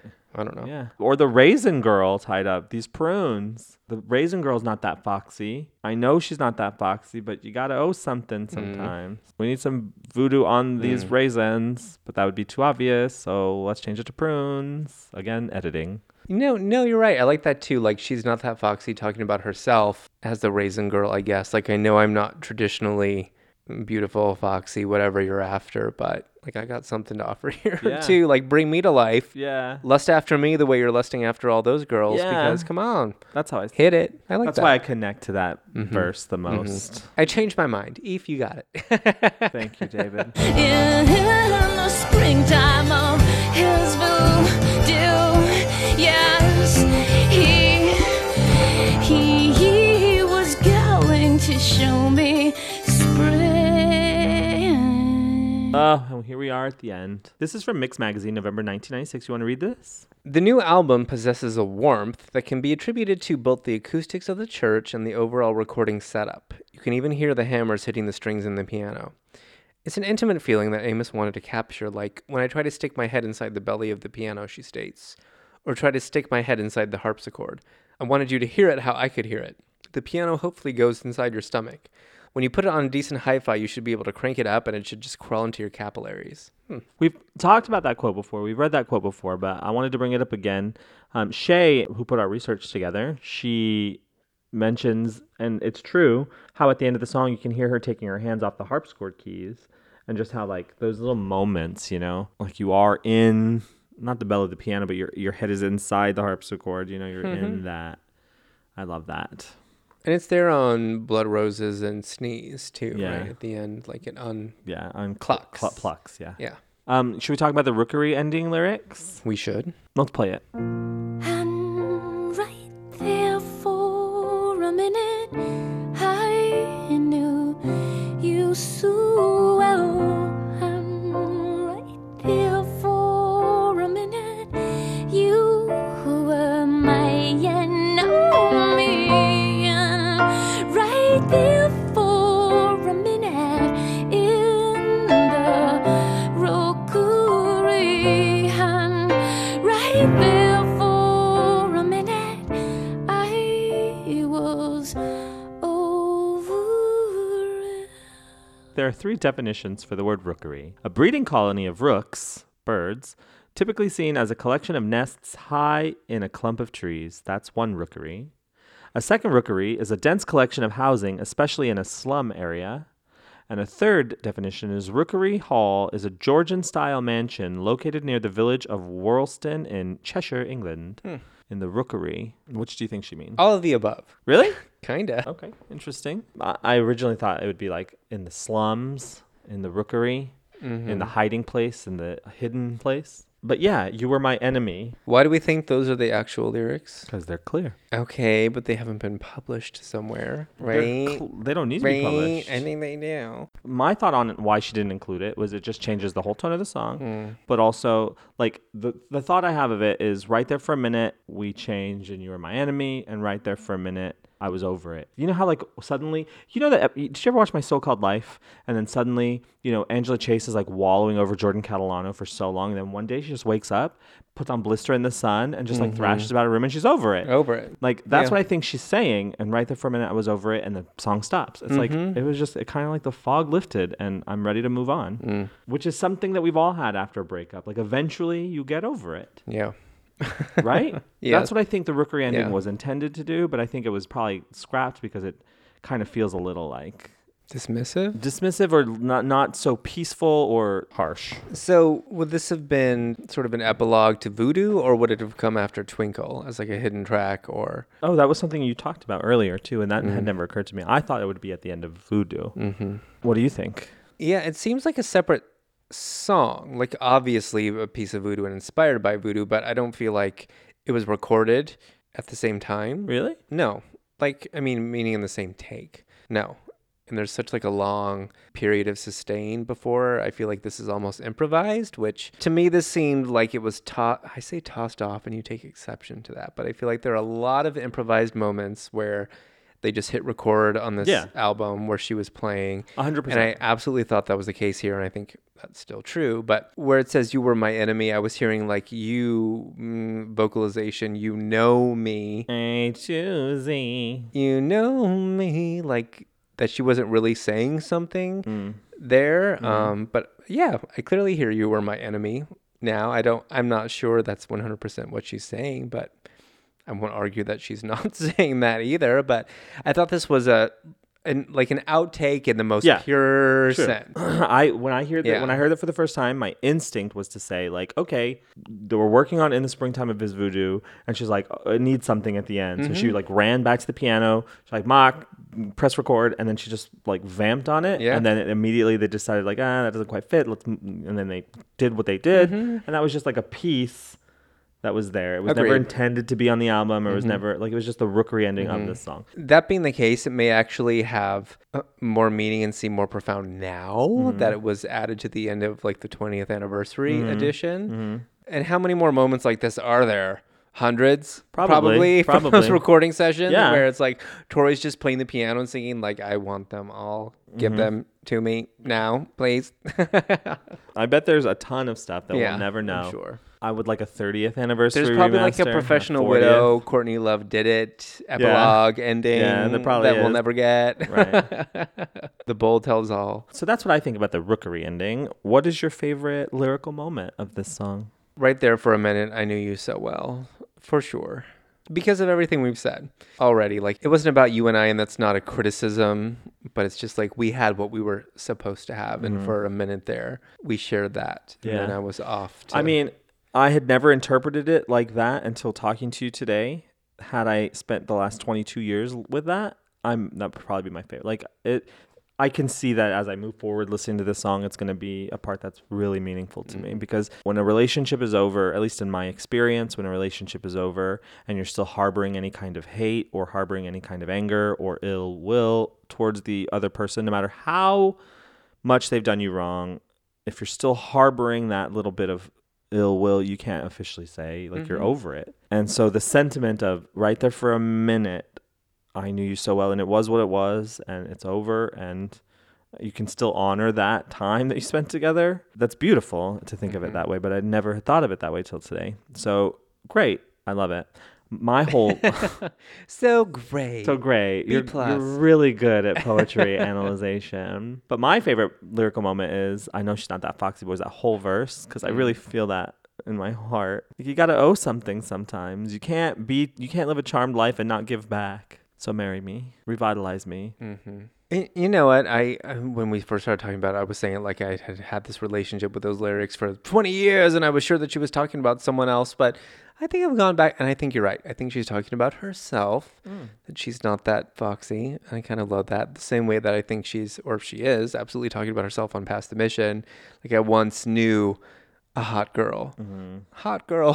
Where is that hot girl? Hot girl. I need the hot girl in myself. But then, like, going back to Past the Mission, something I think I said on that episode, a hot girl isn't necessarily like a pretty girl. Yeah, a hot girl, she's a hot girl. But then also, like, Tori was hot when she was a child as a pianist. You know what I mean? She was like, she was a prodigy. She was hot. Like, I once knew a girl who could accomplish things or had something going for her. And I know she's not that foxy now.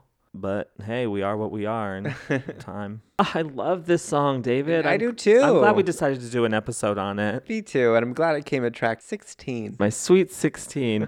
This is a Yanta's cover of I want to hear this. In the Springtime of His Voodoo. Take it away, Yanta. You can support Yanta at patreon.com/Yanta.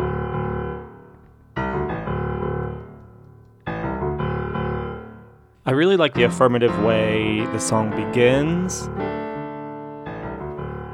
It's stylistically set apart from every other song on the album, just very heavily jazz influenced, a lot of swing even. Hey, yes. You can hear that jazz when the drums kick in under there.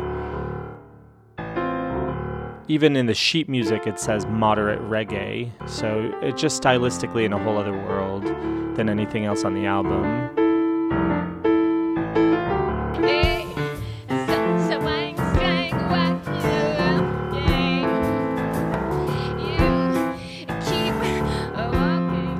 all this stuff that's playing under her sort of scat intro, her like improv, all of that, you can hear how whimsical this is. It just sounds really fun. Bum, bum, ba-da, ba-da.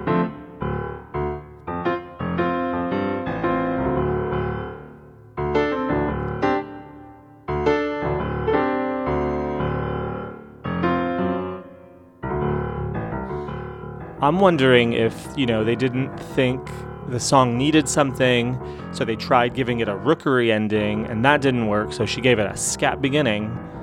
I'm wondering if that wasn't added on later.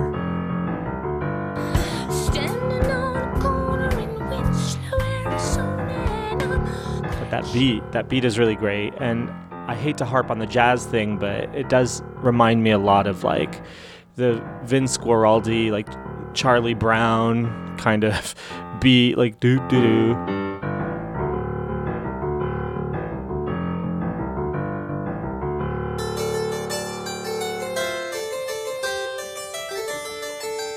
And just hearing Yanta's harpsichord there, just unfettered, undisturbed.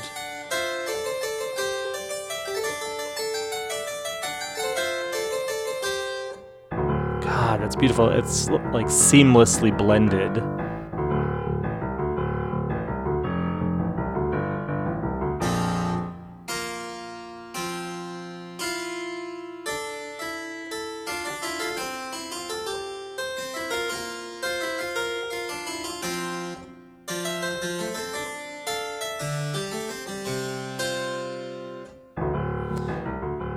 I think it's really interesting that in the other harpsichord songs on the album, she's using the piano or other keyboard instruments to create different sonic spaces, like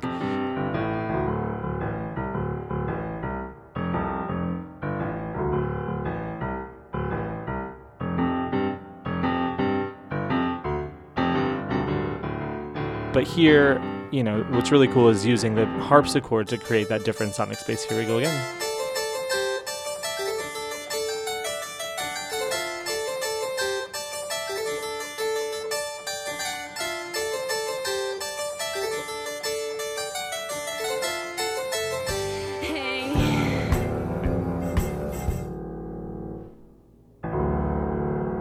Those bass notes.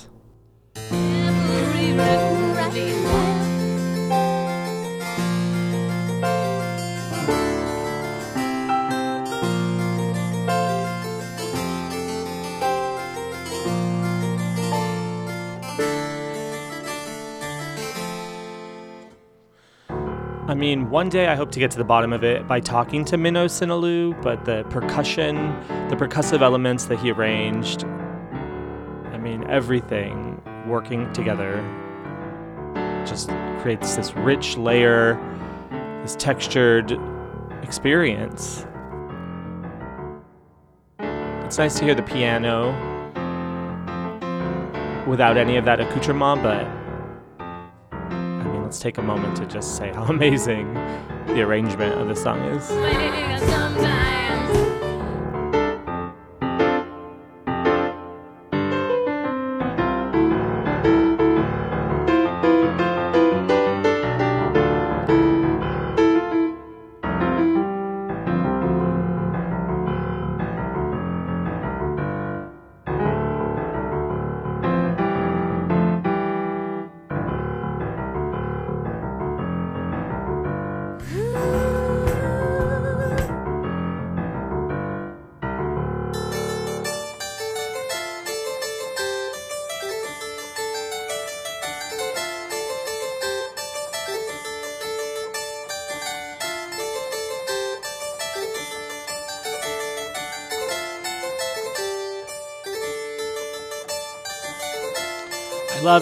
I love it.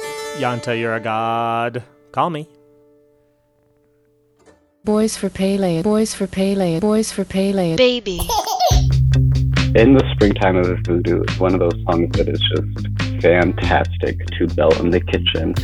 This is a song on the album that I always have a lot of fun when I hear it, and it was an immediate favorite of mine. I enjoy the layers of exploration that are happening in the song. On the top layer, there's a lot of discussion happening about feminine sexuality and empowerment through this and this kind of physical, bodily possession. But at the same time, there's another story going on of always waiting for spring, always looking to the future.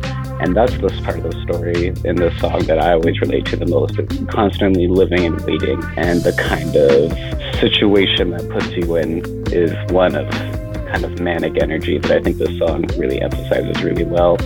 It's just so good at taking the aspects of the playful songs we saw acting as intermediaries through the rest of the album and letting it truly stretch its legs and kind of have its own agency as a full-fledged song. I think the intro to this song is just one of my favorite parts of the entire album. It's just so fun and sultry and bouncy and just really emphasizes this feeling at the end of the album that is so enrapturing that it really makes it stand out on the rest of the album, but its placement is very careful in making sure that it's kind of a last hurrah before the final two songs of the album to be able to celebrate all that we have learned on the journey.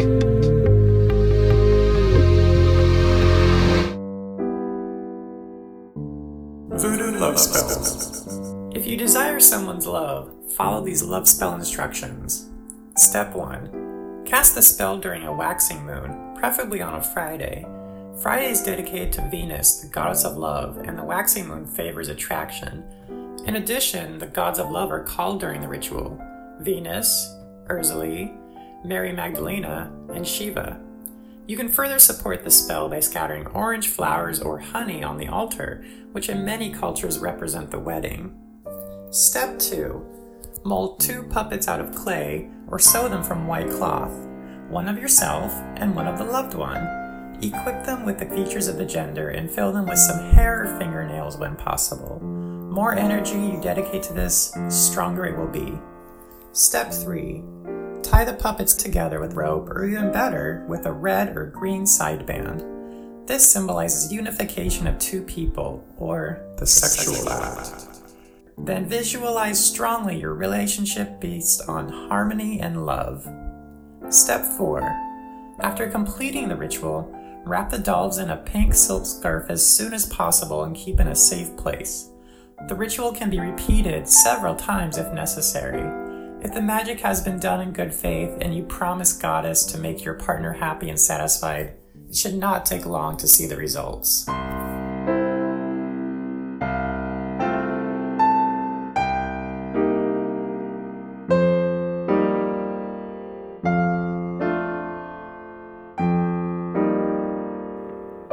Well, I'm back, and I'm on the line with Steven Cisprovencio, who is a licensed clinical social worker from the coast of Central California, where he lives with his husband, who is a pastor. And of course, we're going to unpack that.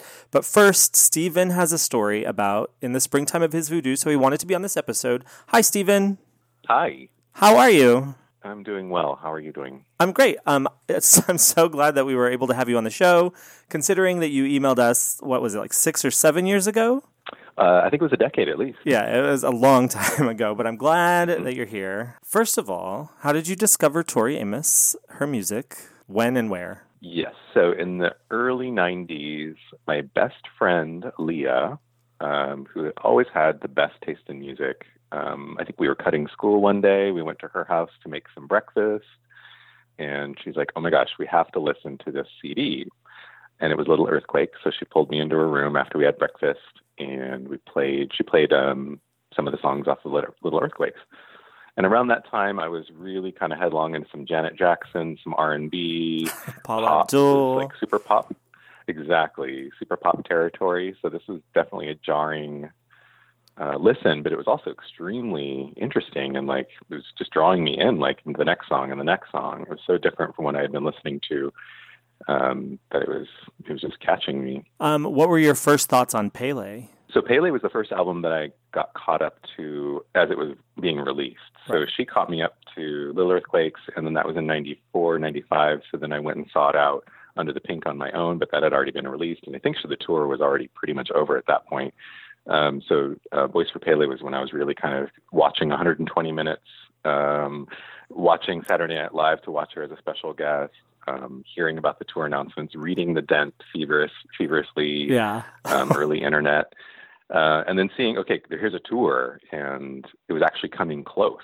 So I think she stopped in Santa Barbara, which is about an hour and a half from where I lived. So my boyfriend Dan at the time and I bought some tickets and went to the Santa Barbara show and loved it. Got to meet her. She did a post-show meet and greet. So we brought her some gifts and some letters and stood patiently while she came out and shook our hands and heard our gushing stories, and then immediately went home. And I think we bought some LA tickets because she was performing in LA the next weekend. I think we went to night 2. It was the night where Butterfly was being performed. So 96 LA.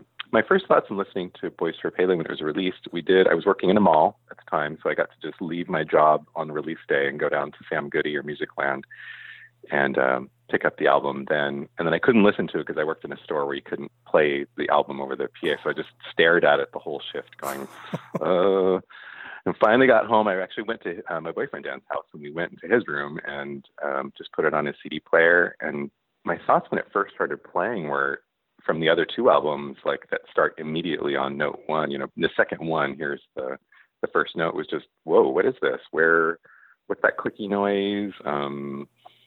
Gosh, it's just the slow start, and then you knew you were in for something at that point. The first song taking almost a minute and a half to really, truly start to get going. What was your initial impression of Voodoo? Perfect placement on the album is what I thought, because kind of moving through some more of the somber songs as it goes past Not the Red Baron into favorite song, Donut Song. And then the songs that come after Voodoo, also kind of lower tempo and are kind of moving you out of the album to the future. Perfect tempo pacing. You needed a little bit of perk up there at the end, a little bit of laugh too. There's a lot of pop culture references in the entire album. I think probably more than any other Tori Amos album. That one has shoehorned in so many pop culture references, but that song also has quite a lot packed into it. From Mr. Zulu, the reference at the beginning to Standing on a Corner in Winslow, Arizona, just all the stuff is packed in. So it's kind of a fun song right when you need it. I'm going to quote from your first email to us. In 1996, I was in a community college English 102 composition course drooling over my professor. He assigned us to take a song, movie, or other piece of art and explore the symbol or metaphors, and I chose Voodoo and remember focusing a lot on the 2 girls, 65, escaping from their Christianity. So you wrote an essay, right? Yes. Tell me everything about it. So I knew that I was going to pick something from Tori Amos when he made the assignment, pick something from pop culture or some piece of poetry or something and unpack the symbolism. I knew I was already so deep into Tori. I was like, well, I have to. This is my wheelhouse. But then it was kind of like, well, what do I choose from the album? There's so much here. What could I choose? And because I had a little bit of flirtation with him, I didn't actually go with some of the ones that were, to my heart, probably the most connected to me, because I didn't want to start gushing in terms of like love and know the songs about sadness. And so I chose Voodoo because of I liked the symbol of the 2 girls, 65. And I could easily kind of, without tipping my emotional cards to him, still participate in the exploration in the essay. What did you say about the 2 girls? For me, those 2 girls are recovering Christians. Do you remember that shirt from the 96 tour? I sure do. I still have that shirt. I wore it proudly and made people very concerned around me in that community. So for me, those 2 girls are the recovering Christians, and that's their story. And in the Springtime of It's Voodoo is even at 65, they're saying, you know what? I need some springtime on my prunes, or I need some voodoo on my prunes, excuse me. And they're kind of solving it for themselves. They jump in the truck. There's a gun strapped behind them in the window, and off they go, trying to figure out what the next stage of their life is going to bring without Christianity, maybe just defining it for themselves in another way. And so voodoo for me in that song also is kind of, it's a nature-based religion or spirituality that has a Christian overlay to it. But underneath it is very much a nature-based kind of pagan mythology. So for them to turn to voodoo, it was kind of interesting to avoid this Christian myth, but still with the veneer of Christianity. Let me see, there's something deeper going on here, and kind of seeking out voodoo for their prunes. hearing you say it, it makes so much sense. David and I have just wrestled with if the hot piece tied up in the back seat was a man. Was it the cornflake girl? Who was it? I mean, and hearing you say it's just a gun strapped in the back makes so much sense. It gives me that Thelma and Louise picture that they're Exactly. on this journey together. These two girls. Where were you when we did our line by line? And for me, the symbolism of the gun too. The piece is a gun strapped, probably a rifle strapped to the back window. Maybe it's the rifle from the CD cover. Right. Also has the masculinity, so kind of taking on a masculine symbol on your own. So that's really great. That's why I like the gun. Yeah, it's so clear when you say it. What is your favorite lyrical moment? The Mr. Zulu reference really gets me. My husband now is a huge Star Trek fanatic. But even before I knew him and way back when, it was just a lyric that popped out. Mr. Zulu, warp speed ahead. Let's get out of here. Wherever we're at, we need to get to someplace else quickly. It was I love that lyric. What does it mean to you? She says, me pureed sanitarily, Mr. Sulu, warp speed. What does that mean? I think Christianity kind of does that to women. You're either the Madonna or the whore. So pureed sanitarily, maybe the more Madonna side of that juxtaposition or that dichotomy, and kind of saying there's more than just this pure femininity that's there. Let's get out of here. Mr. Sulu, let's go to another universe. Let's go to another galaxy. The one here is not satisfying. It's not appealing to me. So let's get out of here. Interesting that she's still turning to a man in the lyric, Mr. Sulu, but she would be the captain of that ship. She would be the one telling Mr. Sulu warp speed ahead. That's fantastic. So you're married to a pastor now. Let's get into your personal life real quick. How is it to be a Tori fan while married to a pastor? It's wonderful. He'll probably listen to this, so I should say it's wonderful. Does he listen to Tori? I don't think he was a Tori fan or really knew much about it until he met me, and then I kind of warned him. I steeped him ahead of time, just a little bit of songs. Let's listen to something else. There's a tour coming up in 2007. Let's go to the Oakland show. Well, I hope to see him in 2020 on the road with you. Can you tell our listeners where they can find you online if they wanted to stalk your social media? Sure. It's I think my main handle is Morcoded, MORCODED, and on Instagram. Mainly, that's the only one I have. So Morcoded on Instagram. Steven Sisk Provencio, you've lifted the fog on this song. I feel very embarrassed about our line by line that we just went through, but it's okay. We all learn from our mistakes. Happy New Year. Bye. This is an acoustic guitar cover by Samantha Villavert. We'll link to it in our show notes, songsoftoriamus.com. Standing on a corner in Winslow, Arizona, and not quite sure I'm in the wrong song. Two girls, 65, got a piece tied up in the backseat. Honey, we're recovering a Christian. In the springtime, it feels good too. And he was going to show me spring.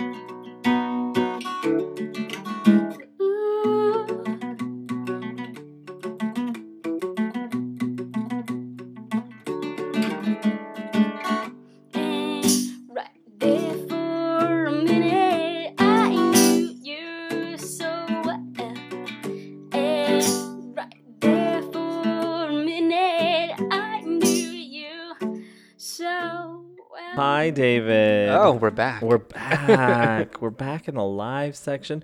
Okay, so in the springtime of his Voodoo has been performed a total of 122 times live from 96 to 2017. We've lost our medal status, I think. We never really developed a true one. We should have. Tried. We should have. Alloy. It's steel. Yeah, it's not bronze, right? Not yeah, quite. No. Yeah. It's copper. Steel. Maybe copper to It's steel. definitely not a hinge that is faltered. We'll figure it out. Don't worry. But so in 1996, Tori would perform the song on the piano with Caton on the acoustic guitar, and those are among some of my favorite versions because those were crazy, right? Mm-hmm. Let's play. This is from Musique Plus, 1996. This is Tori talking about Caton on tour. So at this time, are you with your piano or you have a band with you? The piano's there, the harpsichord's there. Oh, yeah. And Steve Caton, who has played on all 3 of my records. Well, I should say 4 because he was in Why Can't Tori Read? Yeah. So he's my buddy of 10 years. He's a very dear friend. And when I thought of playing with anybody, I just went, Caton, for whatever reason, it's like we seem to, I don't know what each other's going to put on our sandwich. We just know. And he has come for the whole tour. Oh. So you have how many musicians with you? Just him. Just him. Oh, wow. She performed it 58 times on the Dewdrop In tour. Which is what, like 25%? Yeah, I would say. A little more. 200 shows about. Mm-hmm. And you want to hear the first time she ever did it? Yep. This is 20th of March in Hamburg, but there's no recording. No, I know. So, okay. I know. Let's get right to it. So the first performances of this song are Lost to Time, as many of them are. But first performance. Performance of the song is Lost to Time. But did Tori ever perform this song on the harpsichord on the Dewdrop In tour? We'll never know. It could have been the only review from the first time she performed it, March 20th in Hamburg. Oh, the day after my birthday. And that's probably why she did it. Obviously. The only review of that show is from someone that says, Tori was great. The best version of Winter I've ever heard. Well, they had their priorities in a line. Like, thank God we reviewed that one song. No, that was the first time she played it in the encore and the second encore, so I'm inclined to say it was not on the harpsichord because she'd bring out the organ, the harpsichord would go away, the Hammond would come out. Yeah. So that's my educated guess. No, that's what we're here to do. We're Tori Amos scholars who are here to hypothesize on what we don't know using educated guesses. Oh my God! If only there was a graduate degree for that where we could get paid. We would be teaching those classes. Well, would we? TA. But I'm asking because I assume that to be the case. And when that song was performed, it was piano based for sure, very jazzy. There was Caton on the guitar. But later, when this song was requested at the beginning of Plugged, for example, Tori would say, "Oh, I'm sorry, I don't have the harpsichord." And this song was played on the harpsichord or lived on the harpsichord. And we were all like, really, Tori? Was this song ever played on the harpsichord? So I was wondering if maybe, and it was in her mind, that there had been early performances of it where she played it on the harpsichord. But I always interpreted that, and I think rightfully so, as her just not wanting to play it. Right. And coming up with a reason for why. Right. She shouldn't have to. Right. Well, at least she gave you a reason. Yeah. Not like, fuck off, dweeb. No, I don't think so. No, as far as I know, she's never played on the harpsichord. No, okay. The first recording we have of it is from the 24th of March in Frankfurt. Would you like to hear that? It's not on the harpsichord, though. Yes. Yes. Here we go. What's really interesting about this one, she almost seems to go up on the words with a really long intro, but she recovers. So here we go.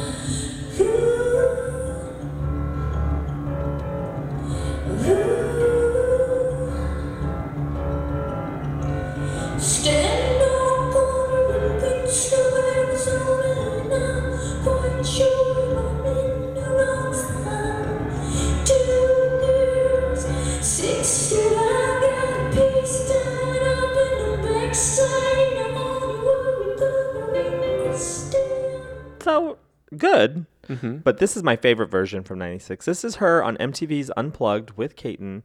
This is your favorite version? From this era. Yeah. From 96. Still early. Because I had never seen to that point, and not even at that point when I watched it, but like as years went on, and we looked back on it, Mm-hmm. there was never another time, and fight me, someone bet me, there was never another time where she just relaxed and said, hey, Caton, take a guitar solo.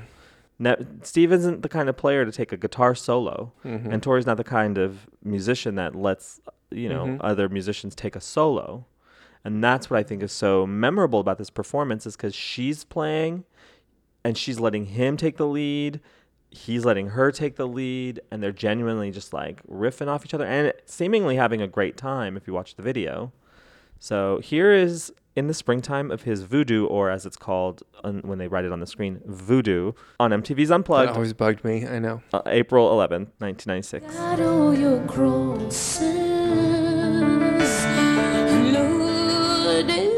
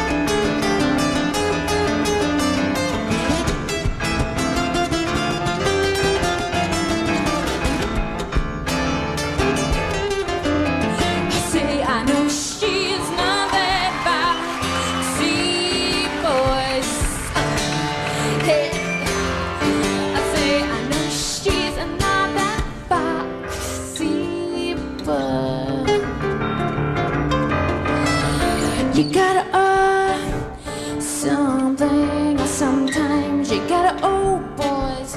When you're your mama's sunshine, you've got to give something sometimes. When you're the sweetest cherry in an apple pie, and I need somebody. I said I need somebody. I said I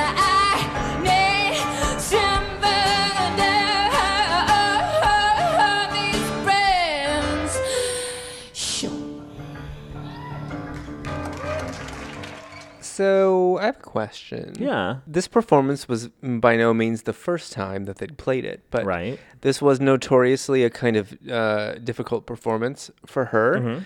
So do you think it kind of took on a new life in this moment? Like she was sort of leaning on him and the guitar kind of took over and the song continued to evolve from this performance on? Or was this just kind of the way that it was on this tour? If you look at the set list for Unplugged, not the way it was aired, but the way she played it, she left the stage. So she did Leather, Blood Roses, Putting the Damage On, and then she did Cornflake Girl 3 times. Weird placement for Damage, too. But to be so early. Yeah.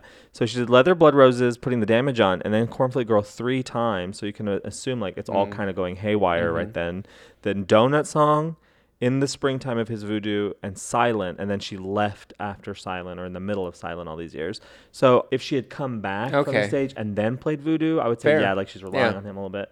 But maybe this was just like always. Interesting. Okay. Like the arrangement that they had agreed on. But, they're having a ball, it feels like. I think so too. And I've mentioned my piano teacher from this era. You have. Once or twice. Yes. And Meg Falk, I love you. I hope you're out there somewhere. She somehow caught this performance like late one night on MTV Unplugged, and she specifically called out Voodoo and Over the Rainbow as moments that stood out to her. And just like the interplay between her and Caton and the way she was playing the piano. And I don't know, I thought that was interesting that as a piano teacher that was a standout moment for her. Yeah. So then I took her to a Dewdrop-In show. Well, then it's because also like if you watch the show Unplugged, it's the only song like it where she and Caton, like Caton's giving swells here and there, but this time they're like playing. It kind of feels like a band. Like it feels like... Yeah. Aside from Cornflake Girl, I guess. Oh, yeah, You're right. That's true. Here's when she performed it on May 15th on the Conan O'Brien show. You ready for this? This is great. Here we go.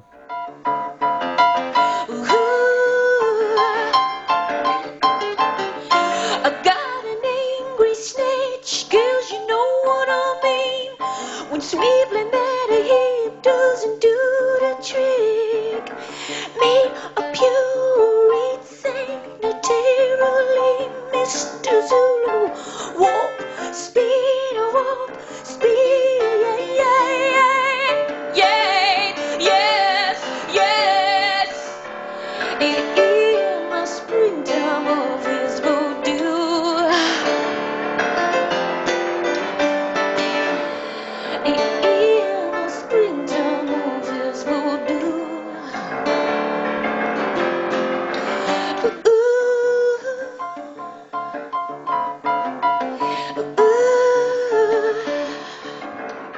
So, Kaiten, she's wearing blue. Uh-huh.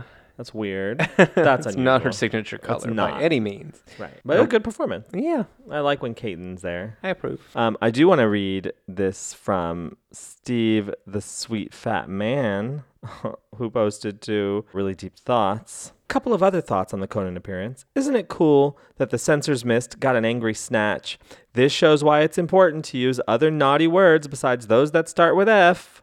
Also, it was nice to see Kaiten. Like Tori, he's much cuter without the YKTR poodle hair. So, like I said... My God, I tried to say my vagina on TV so many times and it got bleeped by the same. Got an angry vagina. Vagina. Starts with an F. Vagina. Virginia. Yeah. Got an angry Virginia. Oh, that too. Mm-hmm. This is a bit from Tori's performance of Voodoo on the 11th of May in 96 in New Haven, Connecticut, with a little bit beforehand. Here we go. Okay, girls, ride that bull.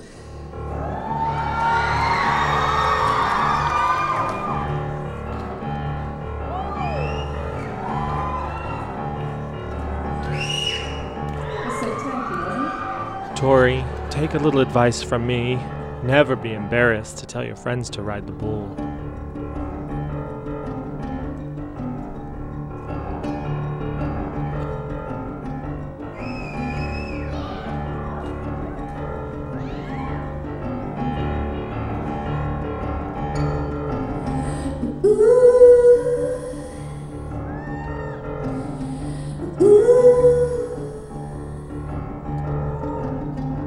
And this was a legendary performance. Miami, Florida, October 23rd. She performed Voodoo right before she performed Cooling for the very first time. Here we go. Voodoo.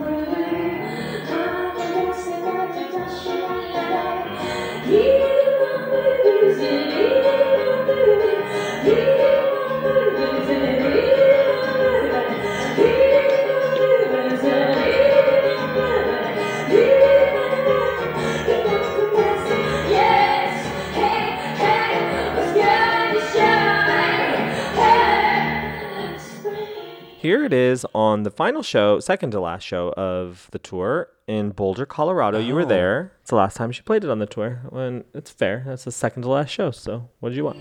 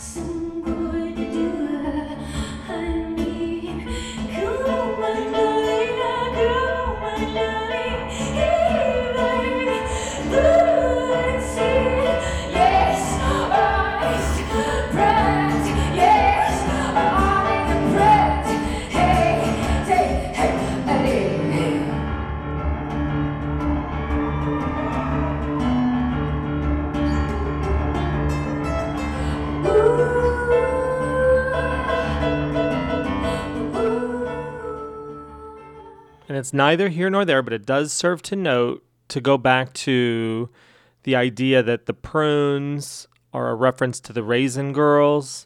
It does serve to note that here, live, she's throwing in a little bit of what she was doing in Cornflake Girl. So it doesn't prove anything, but it shows that her head was in the sort of same space. So let's compare the two really quick.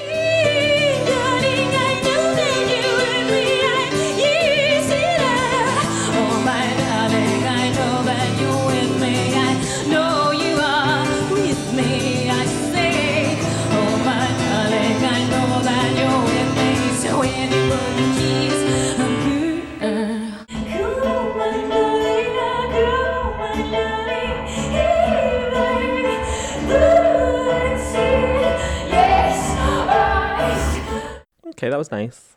Oh my God, ridiculous. What? This, I don't know, this arrangement sort of encapsulated everything that was great about this tour and the relationship that she had with Keaton. But you're right, go ahead. It was nothing, it's fine. It was it was amazing. Yeah. I'm used to her being amazing. Yeah. It was an embarrassment of riches. We get it. Yeah. Yeah. Like, it was amazing. Of course. I can't say everything's amazing because then I'm overstating everything. No. She did a great job. However, the monumental thing about that performance was that it was the last performance for 5 years. That is kind of weird. Yeah. She didn't do it in 98. She didn't do it in 99. Mm-hmm. She didn't do it in 2000 because she was having a baby. Weren't we all, though? Right. But then she came back and she did it twice on the 2001 Strange Little Tour, which I was at the show where she debuted the song again. Mm-hmm. And I was sitting by Danica, who you can get to know her on our Tour All Year episode with Danica. It's on our Tour All Night feed, available to the public by this point because that's an older episode. Yeah. But in 2001, she did it for the first time in Phoenix, Arizona. Here we go. This is the 19th of November. The fall. You don't have to brag about it, for Christ's sake. Fall in Arizona. Frigid 90 degrees. Frigid 85.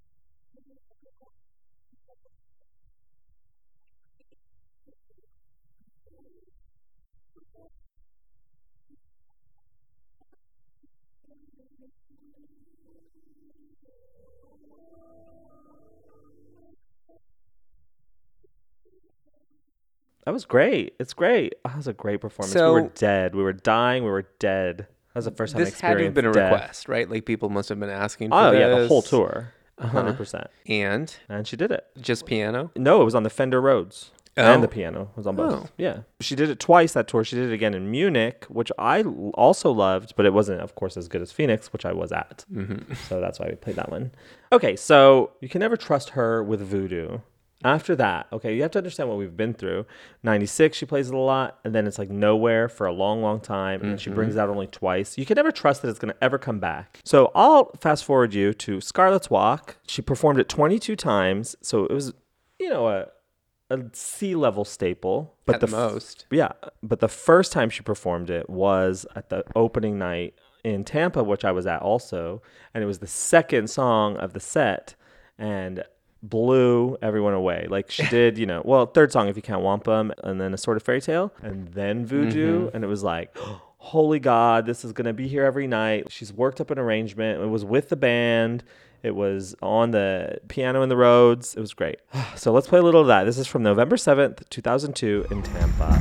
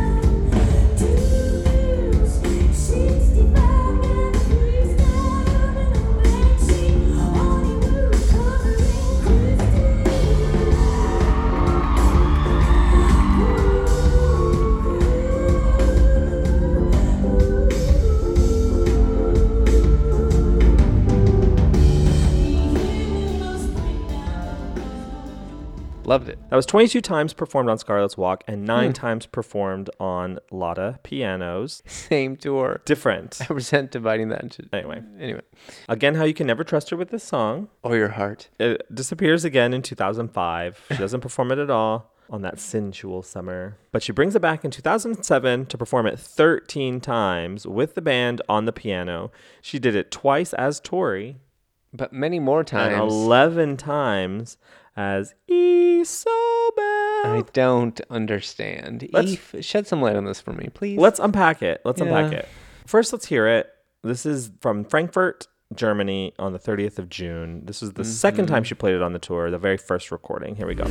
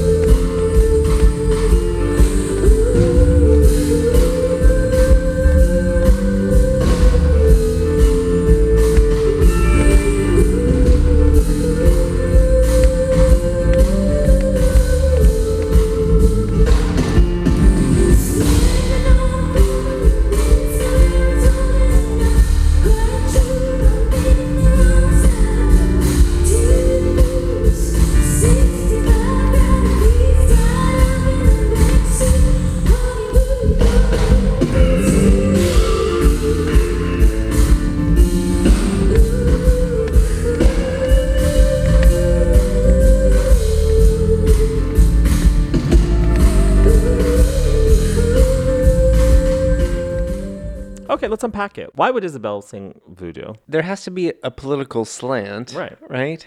Isabel was the political one. Yeah. The photographer. And the only thing I can come up with is like these people that we've voted into office have promised us something that they're not delivering. I don't know, but I'm not satisfied with that. Well, I also think there's a little political. Every road leads back to my door. Got all your crosses loaded.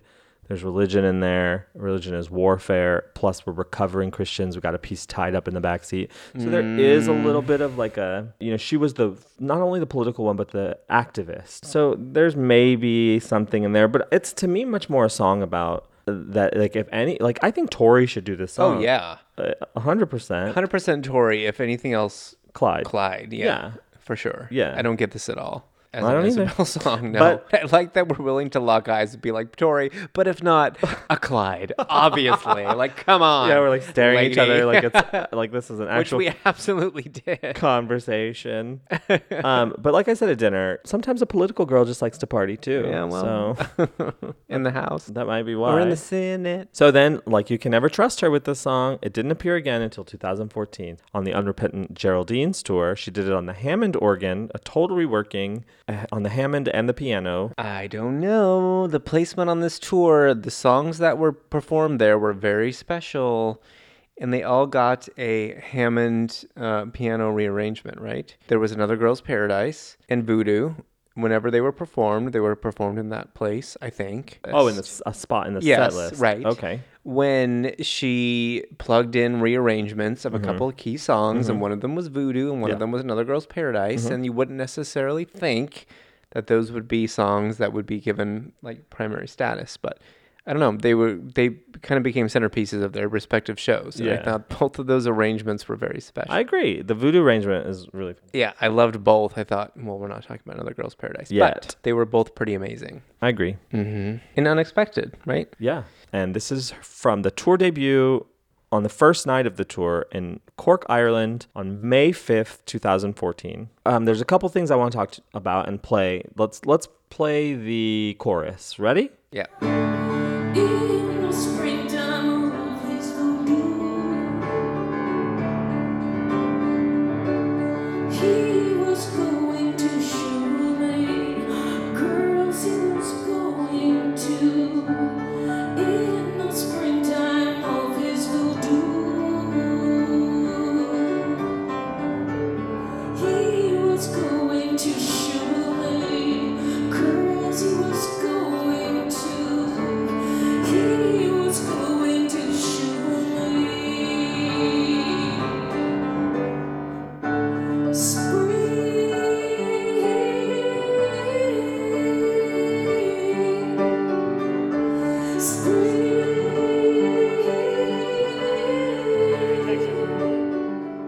So there's an emphasis here on he was going to. There's the emphasis there that's not on the album. There's the emphasis there that's not in other live performances. And I love that.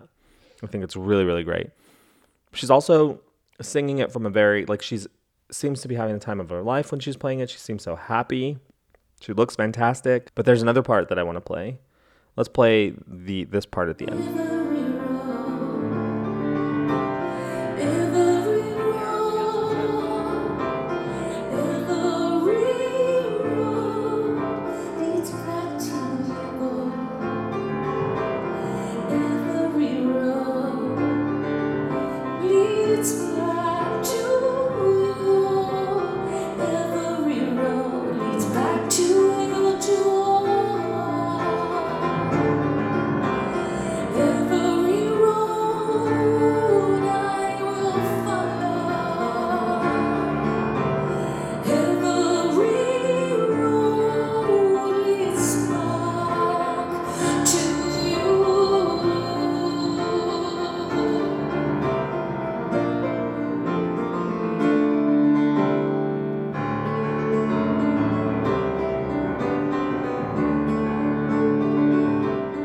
It seems almost like a love song when she says, every road leads back to your door. Mm-hmm. Every road I will follow, I will always follow it back to you. And just there's something so moving about that that it's not any other version either. I still think we should watch this entire show because there's something special happening here. And I feel the same way when she sings Past the Mission and she's reconnecting with these older songs in a very, very present way. And when she sings I Once Knew a Hot Girl, she smiles to herself almost and tosses her head back. And it brings me to tears almost every time I watch I'll be honest with you. I have never watched that Cork 2014 show. It's too much. Okay. Well, so we should do that this month. Okay. Watch the Cork show, do like on our Tour All Night feed, do like one of those special episodes where we like Mystery Science Theater it, where we like talk about it as it plays. Yeah, I think we should have like a wind down where like we do a live thing, we have people pour some drinks, and like we're all gonna watch X show. We should do it at a holiday party. Yes, yeah. Oh my god. Anyhow, so that was 2014. I mean, she performed it in 2014 17 times, so she was obviously connected to that song because that's almost half the shows. Yeah, and you saw it, right? No. Yes, you did. I didn't. I didn't do that many shows in 2014. What? I know. I only did 3 shows. I did 2 shows. 4? What did you do?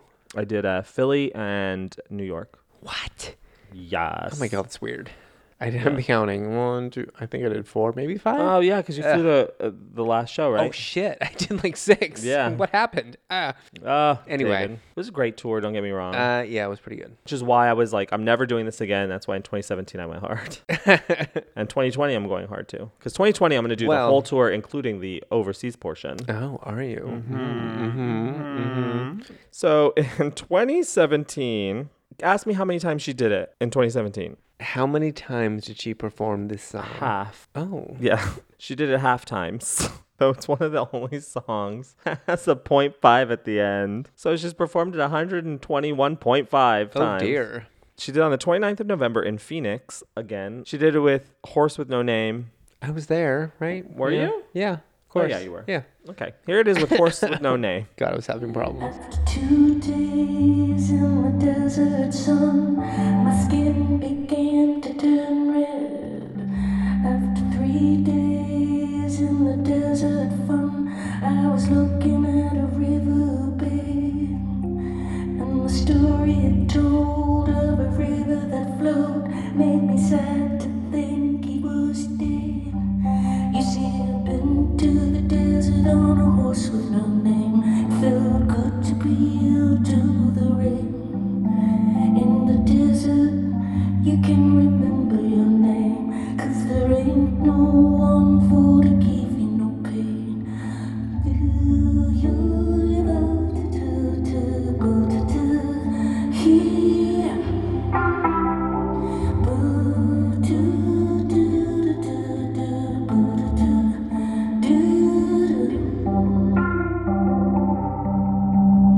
Standing on a corner in Winslow, quite sure I'm in the wrong side.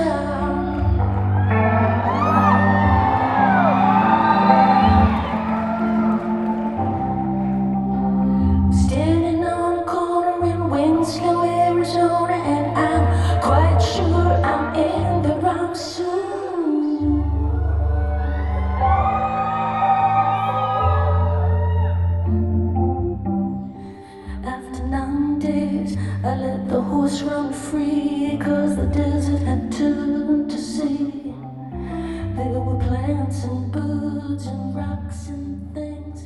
All right. Well, that's our live section. I'm happy with it. I'm happy with it too. In the springtime of his voodoo, yes, he was going to show me spring. Well, another one in the can. David, we only have 2 more tracks to go in this album. I'm kind of sad. Me too. Yeah. But I'm not going to let that stop me. No, I'm looking for a way to prolong it.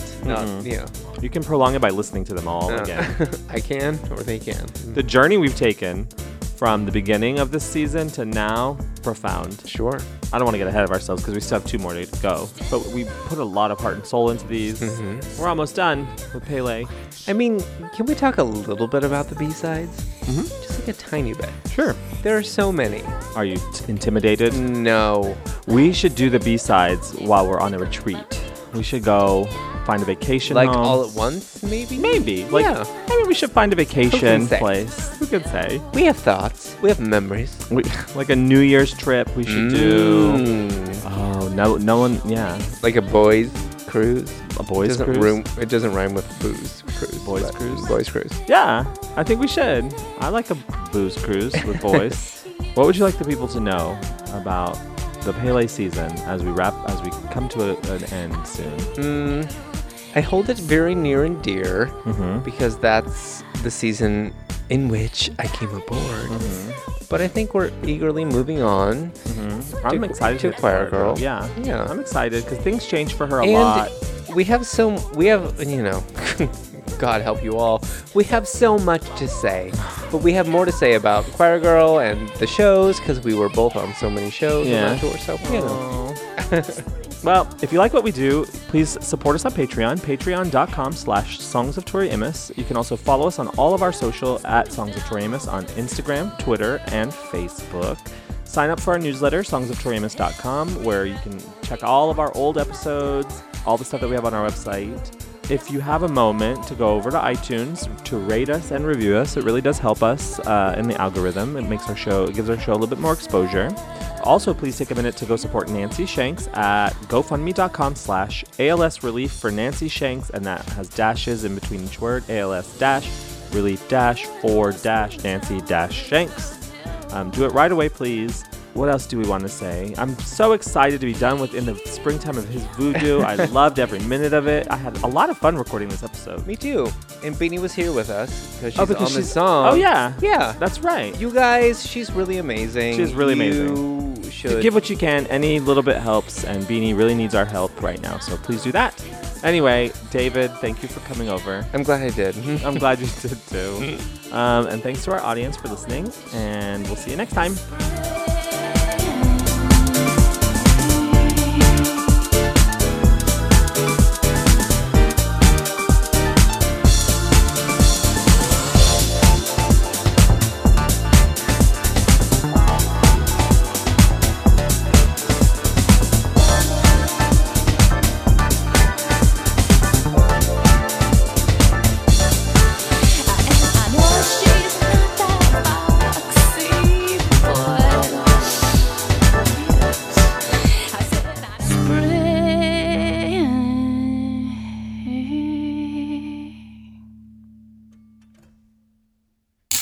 Drive All Night is a production of the Sideways Society. For more information and links to things mentioned in this episode, please visit us online at songsoftoriamus.com.